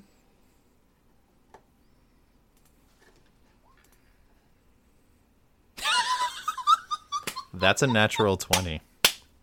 So that is 3 natural 20s in the past 30 minutes. That's only if you Outstanding. count the ones that weren't on the contingent die. Persuasion, Yeah. Persuasion, Insight, and Constitution. Yeah. You've had 3 natural 20s. I in also the past had a 30 natural minutes. 20 on the contingent die for perception, but it didn't matter because It did not I didn't matter. have advantage. Okay, so, I'm holding You're that good. liquor. Boy, am I holding that liquor. Oh, it's so good. As you sip, it takes about 4 sips, and every single sip, it goes from the next one is candied apple, and it feels kind of warm, and you're like, what? And then there's the next sip, which tastes like the smoothest dark chocolate you've ever had in your entire life. And then the next sip tastes like honeyed wine, and then it burns like hell, and you're like, and then the last sip tastes like the coolest glass of water you've ever drunk from, and has no burn whatsoever. Interesting. Very interesting. I've drunk at this place before. You have, yeah. This is it's not a frequent haunt for you because a lot of the time you have responsibilities at the temple that you have to attend to. Right. But given that you closed up shop early, you have time. Have I seen this bartender here before? He's one of 3 that is normally rotated through. Yeah, And you've I never haven't talked to him at experienced length. anything like this. You normally stick to your normal ale and wine. You don't really go for the flashy things that often, Interesting. due to the fact that you're not very affluent as well. Right. So this is kind of a splurge night for you. It's payday. Yeah. Interesting. So I sit with my thoughts for a while longer. Scritch, Gantry, finish the glass. And You finish the glass? yeah, is the ice still iced? So first make another Constitution saving throw because you're down in the Oh, rest come of your on! With a drink. natural 20 for the first one? Now I'm going to get like that a was for 1. the first half of the alcohol.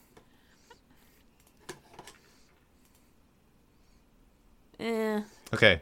With a So it's 12 you're starting- buzzing a little bit, but Okay. you're fine. So it's starting to wear out Yeah. a little.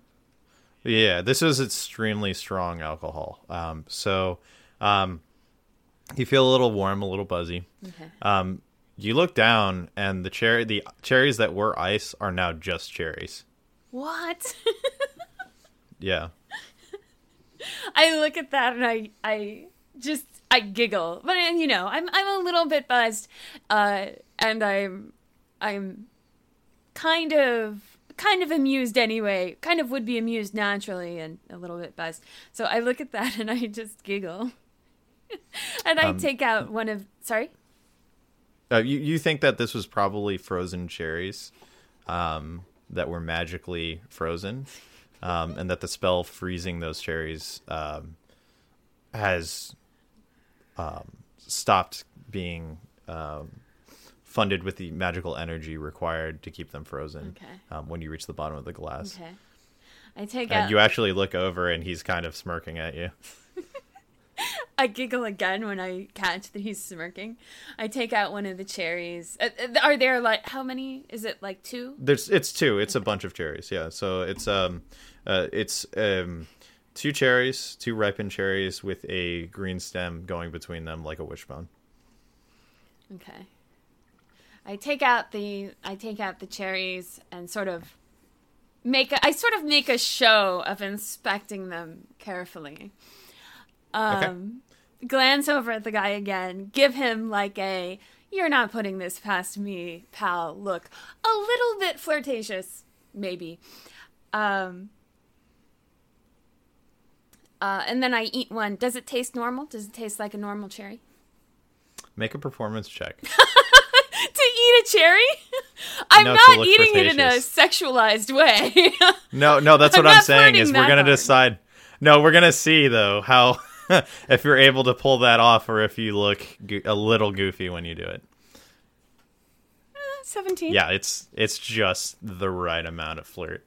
Yeah, so the cherries taste like the ripest, most delicious cherries you've ever had. Which isn't saying much because you generally don't eat a lot of cherries. Okay. But yeah, it's super good. So I leave the stem in the glass, and I get up, sort of preparing myself to head back to the temple. Okay. I need you to make a perception check. Okay. Darn it. Oh, wait. Actually, let me think about something for a moment. So, let's see. You gonna try and use Tides of Chaos? That's what I'm thinking about. Can't use Tides of Chaos retroactively, I'm sorry. Oh, okay. Okay, yeah, never mind that then. Sorry. Yeah, I'm so sorry. No, it's fine. But yeah, I was sort you of don't misremembering the feature until I pulled it up. Yeah, no, I 100% understand. Before you move, you feel something cold at the small of your back. Uh-oh. Okay. I freeze. And as you freeze, Metaphorically freeze. Not literally freeze. I assume it's not that cold. and there's a whisper in your ear. You can feel gantry kind of tightening around your ankle in a warning manner, but doesn't make any sound. And you hear, "No sudden movements. I need to talk to you. It's regarding your temple and something the sisters there don't know. Nod your head if you agree."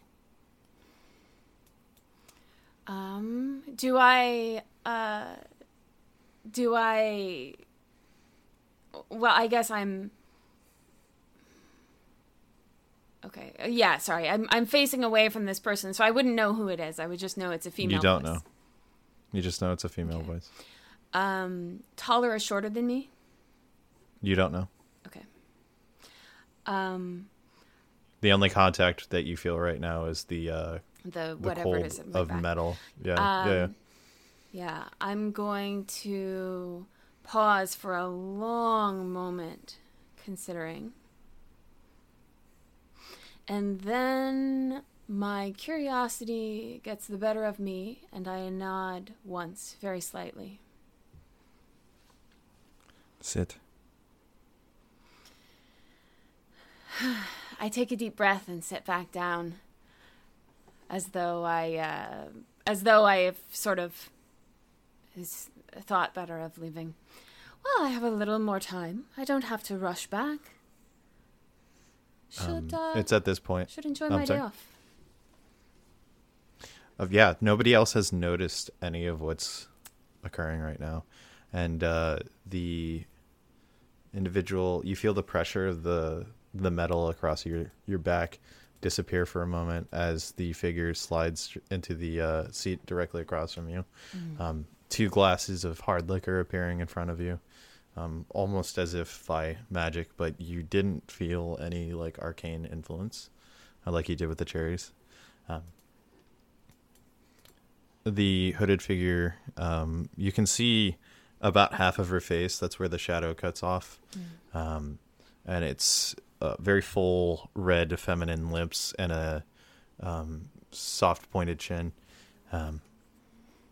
Though drawn somehow, like there's a very small amount of body fat on her face. And she says, "Glad we understand each other. Now, I've been told you're not an actual practitioner of the holy arts. Is this true?"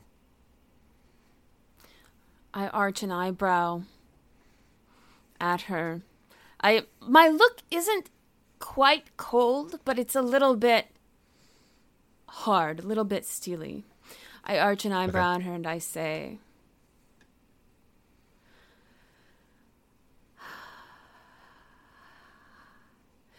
"Well, I won't play games with you. I suppose there are many holy arts, but I'm not a practitioner of clerical magic.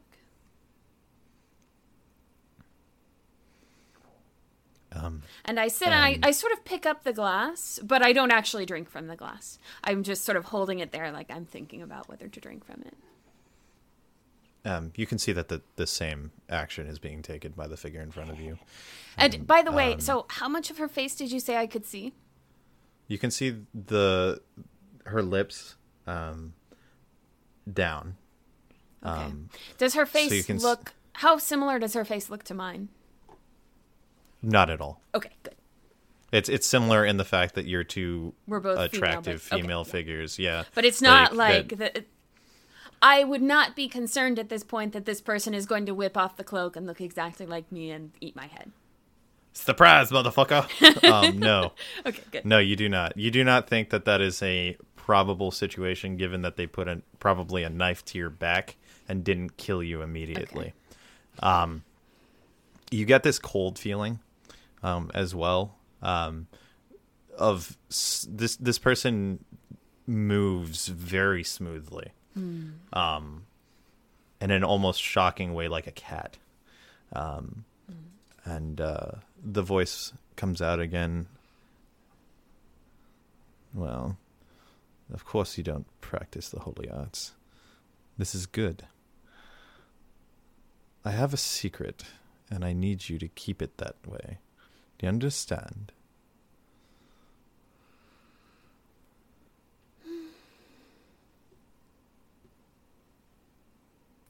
I understand, I say. Good. Under the temple that you call home is a system of tunnels leading to an old thieves' guild hideout. Now, ordinarily, this would have been cleaned out after it was abandoned and sealed permanently. However, this particular section was kept unsealed due to the contents of the area and the protection from the temple above. I need to commission you to go into this system and retrieve the item, then deliver it to a contact I have in a small town called Greenstone. This must be done tonight, and it is vitally important. The contents of the area, I say, cutting her off in sort of a pointed way. She clears her throat for a moment and goes, the contents of the area. And just kind of like looks at you, and you can once again feel this chill. Her voice is flat and does not seem to be taking any deviation from what she's saying. As I was saying, it needs to be done tonight and is vitally important for the safety of all. Your sisters included. If you complete this task, I'll be in touch. And may be able to point you in the direction of someone who can tell you more about your abilities. And that definitely sends a shock down your spine as you hear that. I narrow my eyes. At this point, the expression on my face is openly mistrustful. Okay. You're telling me that I need to... You're telling me it's essential to the safety of my temple that some thing be removed and delivered, but you're not going to tell me what it is? Well, you'll find out when you get there. I have faith that you have the ability to deal with anything in your path. And honestly, even if you can't, we'll just send somebody else after. You're conveniently placed at this temple. You have access to the spaces at night, and people are used to watching you. Chance helps those who help themselves. You sure you don't want to arm me with any useful information? If you're sending me on this errand? And she... Seems prudent if you do want it done. She kind of wraps her fingers on the table in an annoyed manner.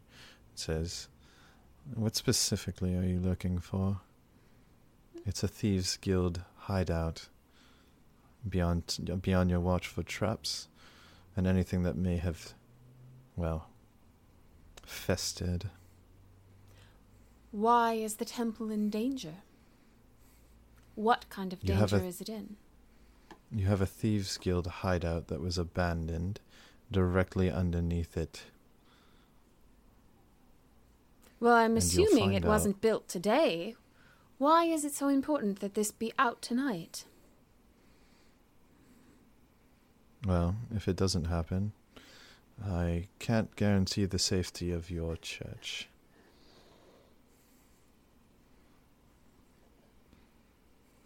From? She doesn't say anything. I couldn't quite hear that over the background audio. She doesn't say anything. Okay.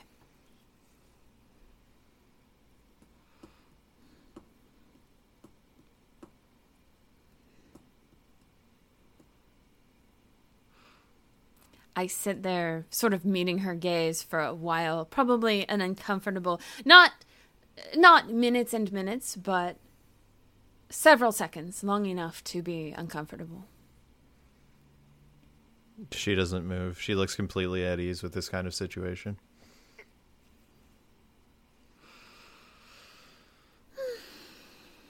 Can you offer me some proof that what you say is true?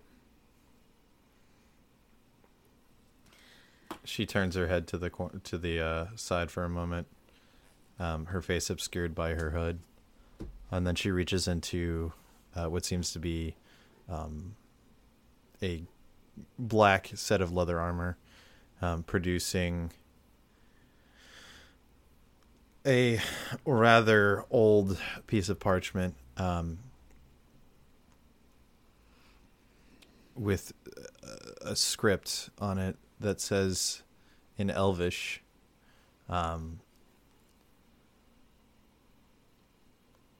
we are hiring you to contain this danger beneath your temple. Ensure that the hideout is sealed properly in between passage. And then it's signed in a strange chicken scratch-esque hand. And there's the symbol of Alana below it, with what looks to be an older sister, one that you've never seen before, but one that assumably resided there a long time ago. I reach out to take the paper. Does she give it to me? She doesn't make any movement to stop you. Okay. I reach out to take the picture, take the paper, and I look very closely at the holy symbol. Does it seem genuine? Go ahead and make a investigation check, please. Oh man, not religion? Nope. I think so my dice yes, have frozen. That's weird. It's you have a 14. It looks very genuine to you. Okay. You know, based on like pamphlets and stuff that you've passed out, what kind of like ink they use, the embossing, and the specific pigment of the red, where the center gem usually is in the symbol, are all consistent with what you've seen before. Okay. My expression softens a little bit. Not a lot, but I'm at least no longer looking actively hostile. And I fold the paper and put it away in my clothes. And I say to her, oh, sorry, does she stop me or say something about that? No, she was just going to lean forward. Oh, okay. So I put it away in my clothes, and then I say,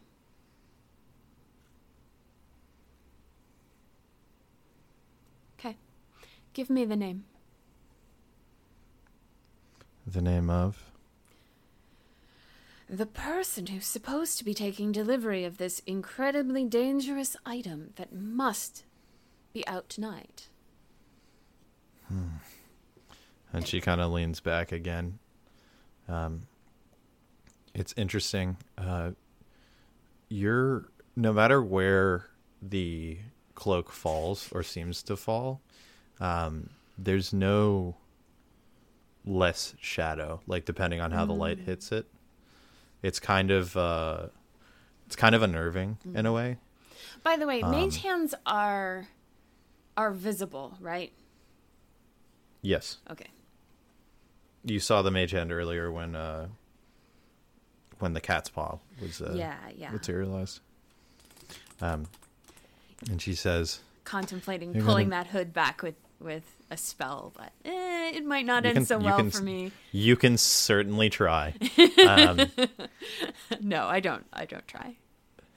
She speaks again and says, well, you'll be looking for the blacksmith Redisnan. He's a drow elf and the only one in that city. Okay, the audio cut out the audio was a little low. Looking for the blacksmith something. He's Redisnarn. He's the only drow elf. Redisnarn. Okay. Yeah. He's the only drow elf. He's a drow elf and REEDUS. the only one in that city. Yeah, he's a blacksmith. And the city is Greenstone. Greenstone? That's far more than a day's journey. That's not my problem, is it?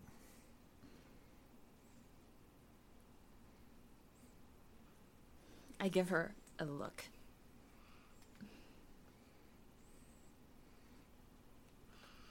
You Yeah, certainly, she meets your gaze easily. You certainly don't seem very motivated for someone who's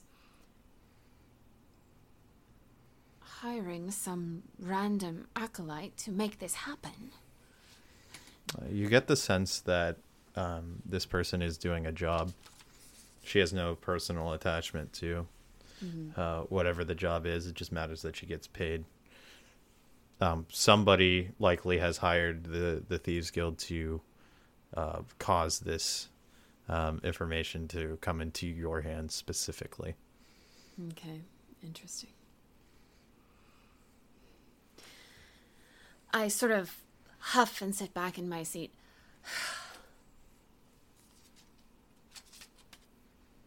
And I don't say anything further. She downs her drink in one, and then stands slowly and says, well, good luck to you. Perhaps we'll meet again someday, but I doubt it. And I roll my eyes. Yeah, almost immediately she seems to shimmer and disappear. Okay. Does anyone around seem to react? Like, does it look like anyone around noticed? You look around the bar and nobody has reacted to anything that just happened. Okay. That's sort of what I figured, but I look at the drink on the table. I leave it untouched. And I stand up. Okay. And I'm assuming that Gantry is still on my leg. He's squeezed tight around your leg right now, yeah. Okay, yeah.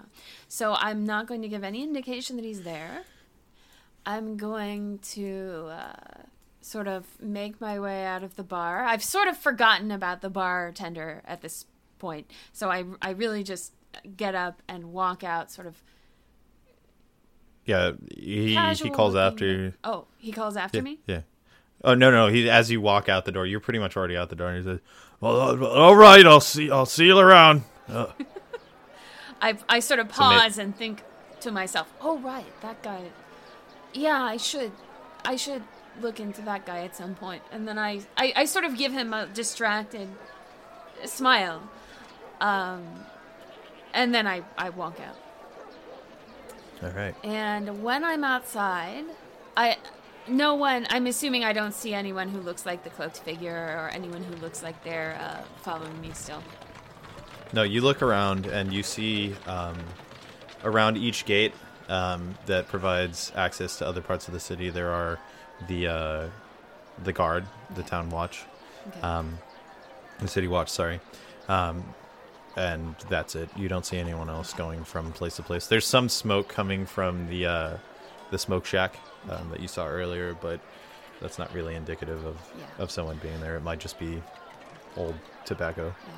So once I'm out, I pretty much as soon as I'm out, I look down at my leg and say, "Well, what do you think of all that?" And Cantry slowly uncurls. I take out the paper again.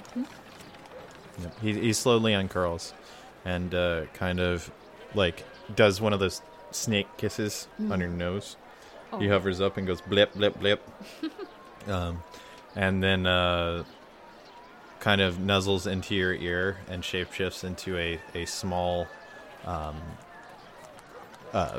ferret-looking creature, but thinner. And kind of like noodles over your neck like a mink scarf, and just kind of hangs there for a minute. His little feet like scratching on you. And it's at this point that we're gonna take a quick 5-minute break. Okay.